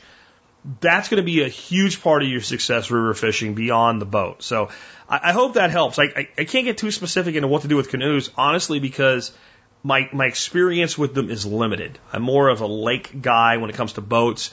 With rivers and streams, I'm more of a guy that likes to, put on a pair of waders when it's cold, or wear an old pair of shoes and cut off shorts when it's nice out, and just walk and wade, and always be going upstream. Because the fish are always, not always, but generally pointed upstream, so they're less likely to see you approach. And that would be something about your canoe as well, I guess I would say. Unless you're doing a down river float trip where you're parking a vehicle and you're going to take it out, right? If you're going to park, spend some time on the water and come back to your vehicle, whether you're rowing, motoring, I don't care, any boat in water, moving water that you're going to do that in, you go upstream first and you come back downstream to your vehicle. I don't care if you got a big old outboard, 150 horsepower outboard, and it's a big river where you have no problem. No, because the water will always bring you home. If you have a motor failure or you get tired or whatever, but if you go downstream first and you have some sort of problem, it will just keep taking you further away from where you want to be. And that may be one of the most important things I've said on this one. Let's take one more at least. Yeah, this one's a doozy, and I'm going to go short on it even though it's complex. But like when somebody sends me something like that, I feel like responding on some level, because you could tell it's a big issue and they put a lot into it. And I know a lot of people go through similar things, though maybe not identical. So this one comes from Brian. Brian says, I have a question about receiving land from my in-laws and was wondering what your thoughts are. Details. Currently my family of 4, and I live in New England. My wife is from Minnesota. We met and married in the military. We moved back to New England 6 years ago. I am mortgaging the home we live in, work a government job, and increasingly getting frustrated with my old job. The house we live in is a little too small for us, and the bills are higher than we thought they would be for the size of the house. So there's not much extra money for expansion. We live near my family, and my wife manufactures issues with them. She has a rocky relationship with her mom and stepdad, and lately things seem to be going pretty well, but they can change on a dime. She spoke with her mom the other day, and her stepdad was looking to update his will. He's 82 in relatively good health. There is an offer in a spoken agreement for our wife to get the house and 10 acres of land for free or nearly free. We don't have any details. Okay, I'm going to stop you right there. Everything else I'm about to read and all the advice that I'm going to give you means nothing until you get details. Like, there's no decision to be made right now, because does that mean he's going to put you in the will and you get it when he dies? Does that mean you get it now? Because it sounds like you think you get it now, but does it really mean that? Does that mean you get to live in it until he died and then you inherit? Like, how is that going to, you need details. Lots of details and you need to sit your wife down and just say, honey, listen, I'm willing to look at this with an open mind, but until we know exactly what they're proposing, we shouldn't get in any fights or arguments about it, because we don't even know what we're deciding yet. So let's find out exactly what they're thinking so we can discuss that logically and rationally. Okay? Okay. Right now, everything is just talk. Nothing is finalized. I voiced some apprehension to her, and she's acting like I'm trying to pull the rug out from under her. She is ready to make a life-altering decision now. I am not opposed to the move, but there are some things we need to know before I say yes to the deal. Issues I have are, One, I work for the government and have a number of years in, but not quite enough for any retirement time. So I would need to find some sort of government job or rejoin the private sector. I'm also in the reserves and would need to transfer to a new base. There's not anything close in that area, which that's going to, your weekend a month and 2 weeks a year, you can have a long commute. Big time, right? Okay. One of the reasons I chose to move back to that area is to be close to my dad and grandfather. If between now and when this property is available, they die, I won't have anything to tie me to this area. So, okay. So now are you getting, so I don't really understand, like you're saying, if your parents die before it's time for you to move, then there'll be no reason for you to stay. Okay, well, that makes sense. But if you're saying, like, you might not be getting the property for so long, that might happen anyway. Like, again, you need details, okay? Then there's an issue of making a big cross-country trip of moving our crap. When we did this, when we left Florida 6 years ago, my wife did very little to help, and she says, trust me, I will do more to help this time. But when we moved from our apartment that she hated to the house she desperately wanted, she did very little to help. I say this as gingerly as possible. Dude, it sounds like your wife has some problems with stepping up, okay? And saying you're going to step up and stepping up are different things, and this is a delicate one. I'm just going to say that, though. Finally, and the big reason I don't really want to accept the property is that my in-laws are control freaks. Major wah, wah, wah. And gee, do you think I saw that coming? Do you think I knew that was coming? I was like reading this whole thing and going, I know what's coming at the end, but here it is. I don't want to get this property and have an issue with them, and they think they can use this property as a leveraging chip. If we were to take the property, I think it would be best to get some sort of contract to have it in our name and flat out purchase the property from them. Any advice from you being an outside party would be helpful. Thank you, Brian. Okay, here's what I'm going to tell you. Your thing at the end is exactly how it has to be. If what they're proposing is they're going to give you this property as an advance on inheritance, then what I think you should say is, you know what? We don't expect that. Why don't we do this? Why don't we come to an agreed upon price that's below market value and let us pay you at least a portion of the property's value? You can use it for your retirement. And if you really feel that you really just want us to have this property, take the money, put it away, and save it in case you run out of retirement money. If you need it then, it's there. And if not, you can just will it back to us. But we'll effectively buy the property from you and we'll own it. Or I would not touch it with a 12-foot pole. I wouldn't touch it with a 1,200-mile pole. I'm not going to, in that whole thing you described, I'm not going to live on a property that somebody else owns. If they have, especially when they have a reputation for trying to be controlling. Because in-laws typically have that problem. I mean, Dorothy and I go out of our way to stay out of our kids' business because we know that it's a typical problem. But most people don't. And they always think they know better than their kids because they remember when their kids were kids. And they have a hard time understanding, like, once your kid's in like their mid-20s, you need to shut your hole 90% of the time you think you need to be saying something. And let them do it. And unless they're doing something that directly affects you or is going to get them killed or put in prison, shut up. They're adults. They're making their own decision. And you're telling me these people are not like that at all. So the only way you can have that situation would be some way that the property's transferred into ownership to you and your wife. Here's another reason. I don't mean to be a procrastinator of bad things, but what if y'all get divorced and you've put your heart and soul into this place and her parents own it? What do you get? Seriously. You get nothing. It's not community property. I hate to be that blunt, but that's the truth. You get nothing. Maybe you got 10 years from now before that happens. And then, yeah, they're still around and it's hers because they say so, because it's theirs. And how can you be in a marriage like that? See, to me, I don't get it when people say, like, well, we're married, but we keep separate bank accounts. If you don't trust somebody with your money, don't trust them to lay down next to you and sleep next to you at night, every night of your life. To make you breakfast when they can put cyanide in it. You don't trust them with your money. You don't trust them with your life. You don't trust them with your kids. You don't trust them with your future. A marriage is a joining. This is my opinion, and you don't have to follow it, but I'm telling you how I feel. There's a line in the Bible about not being unequally yoked. And while I'm not a religious person, I look for wisdom wherever I see it. And to me, that's more than just the person is of a different faith. It's the person's not a full partner in the marriage. And I see that as the number one thing destroying marriages today in America. It's not infidelity. It's not debt. Those are symptoms of the unequal yoking of a marriage, where one partner is doing the heavy lifting and the other one is dragging their ass and complaining and making excuses while the other one is making things happen. Because it's the same thing as business. You can make money or you can make excuses, but you can't make both. So you can make success or you can make excuses, but you can't make both. That's the truth.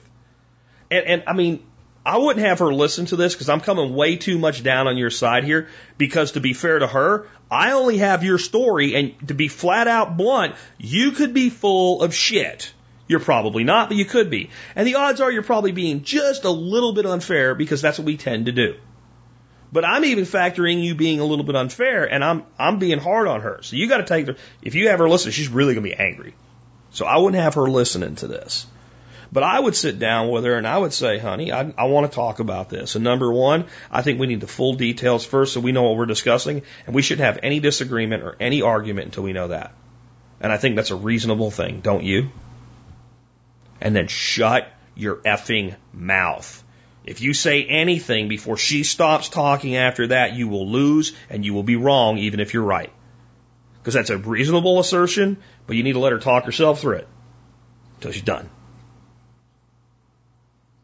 And then I think the next conversation, once you have the details, is going to be things like, honey, I know you said that you would be more of a help this time. How do you plan on doing that? What do you plan on doing to be more helpful this time? Because if I'm going to take all this on, I need to know that we're partners in this. That it's not you making the decision and me doing all the work, because we're supposed to be partners in what we do. To be honest, I think y'all need some counseling. Now, again, I'm getting one side from a letter. But what I'm hearing is a man that's frustrated because his wife always wants to do whatever she wants to do, but doesn't want to do any of the work to get there.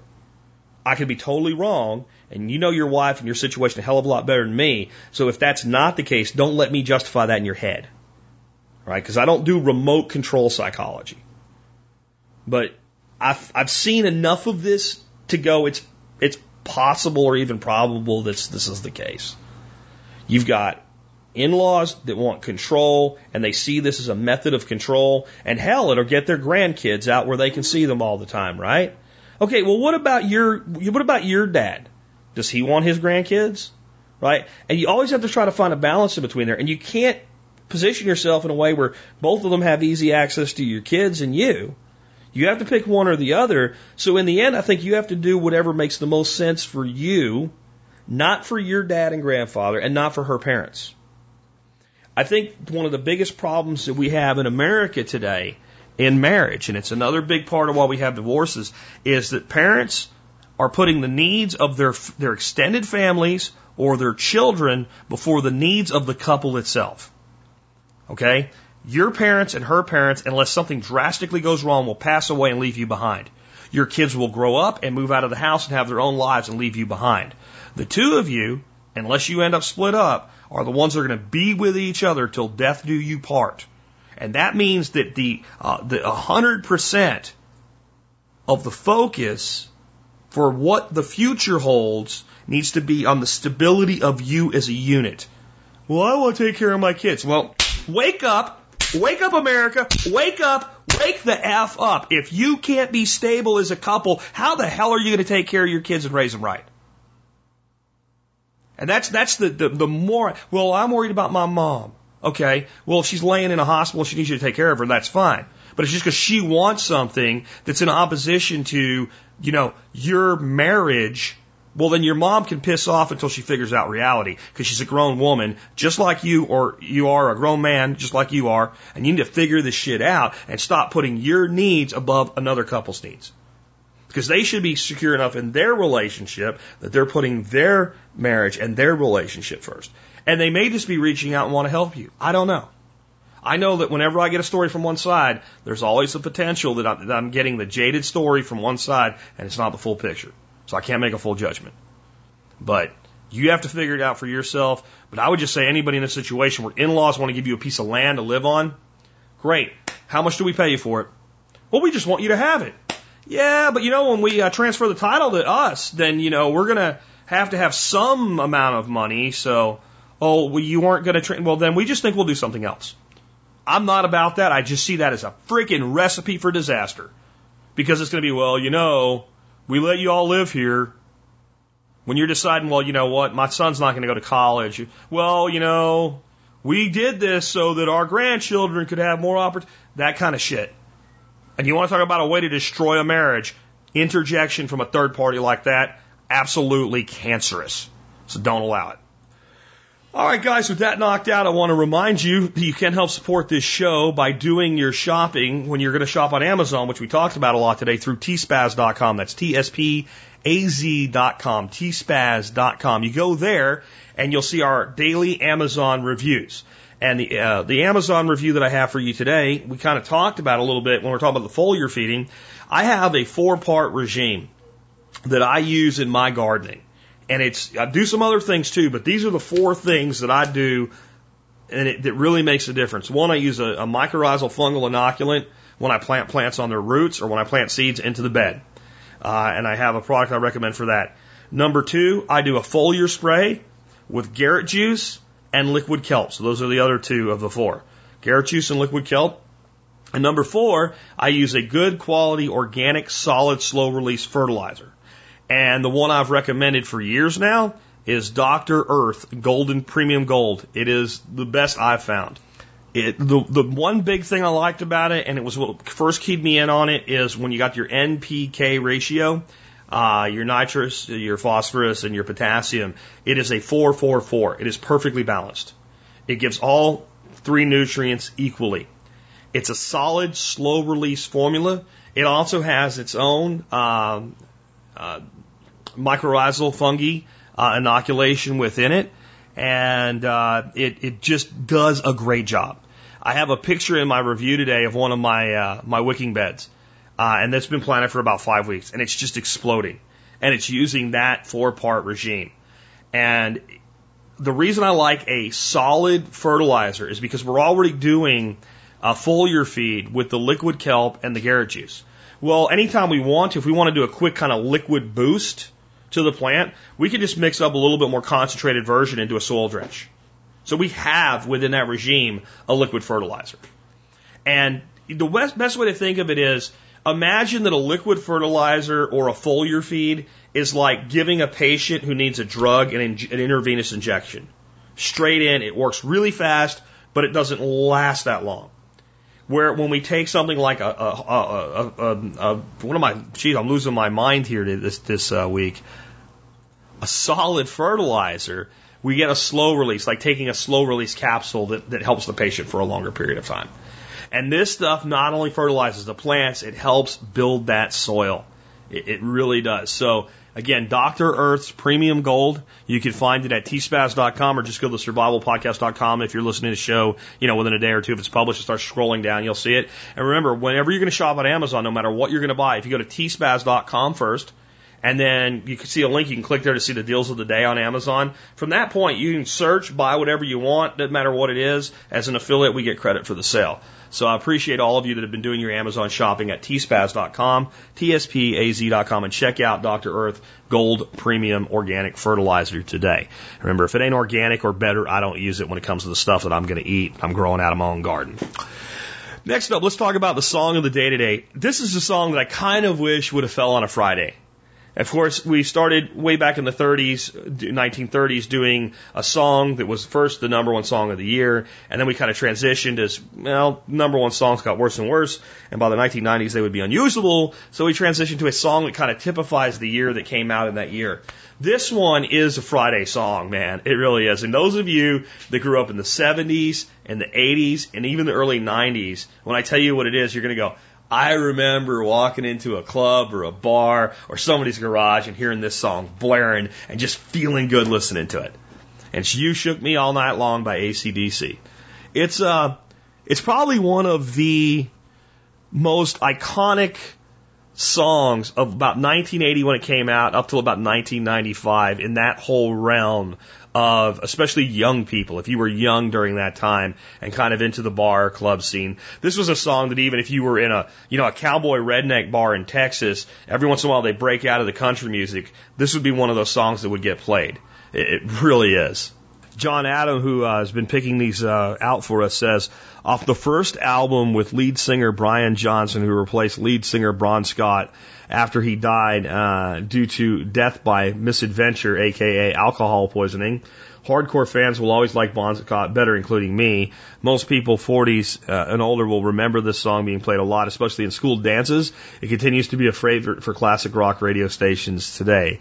Indeed, I'll say this about the whole Bon Scott was better. Yeah, but he wasn't here for the last 30, 40 years, was he? Because he killed himself. And I think Brian Johnson did a fine job as a lead singer of AC/DC. And I thought instead of talking about the song, I would tell you a little bit about what's going on right now. So it turns out that one of the members of AC/DC, the original members, ended up with Alzheimer's disease, that being Malcolm Young.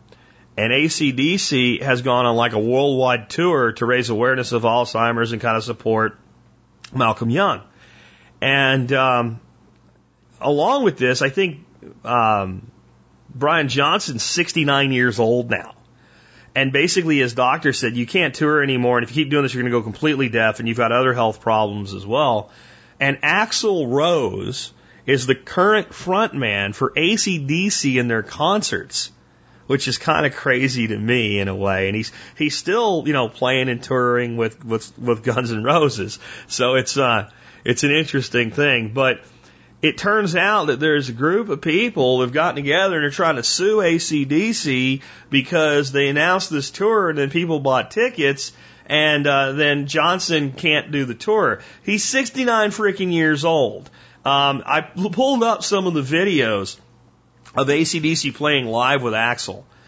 It doesn't sound that great, but you got to understand it's all like amphitheater acoustics. It's all people videoing from like a cell phone or something like that. It's not going to sound that great. But when you look at the band members, what's his name? I can't think of his name now. The one that always dresses like a schoolboy, Angus, right? So Angus looks like some derelict old crazy guy that escaped a mental institution and grabbed a guitar somewhere and some kid's clothes along the way now when you see him playing. But, I mean, what more can you ask the people that are, in their 60s to still be jamming their ass off? This song is part of my youth. And I know the subject matter might rub some people the wrong way when you know what the song's really about and all. But, man, this song lit up the radio for a decade and a half. It was on all the time, and like John says, it's still on the classic radio stations today. It makes me feel good. I'm going to share it with you today because I bet a lot of you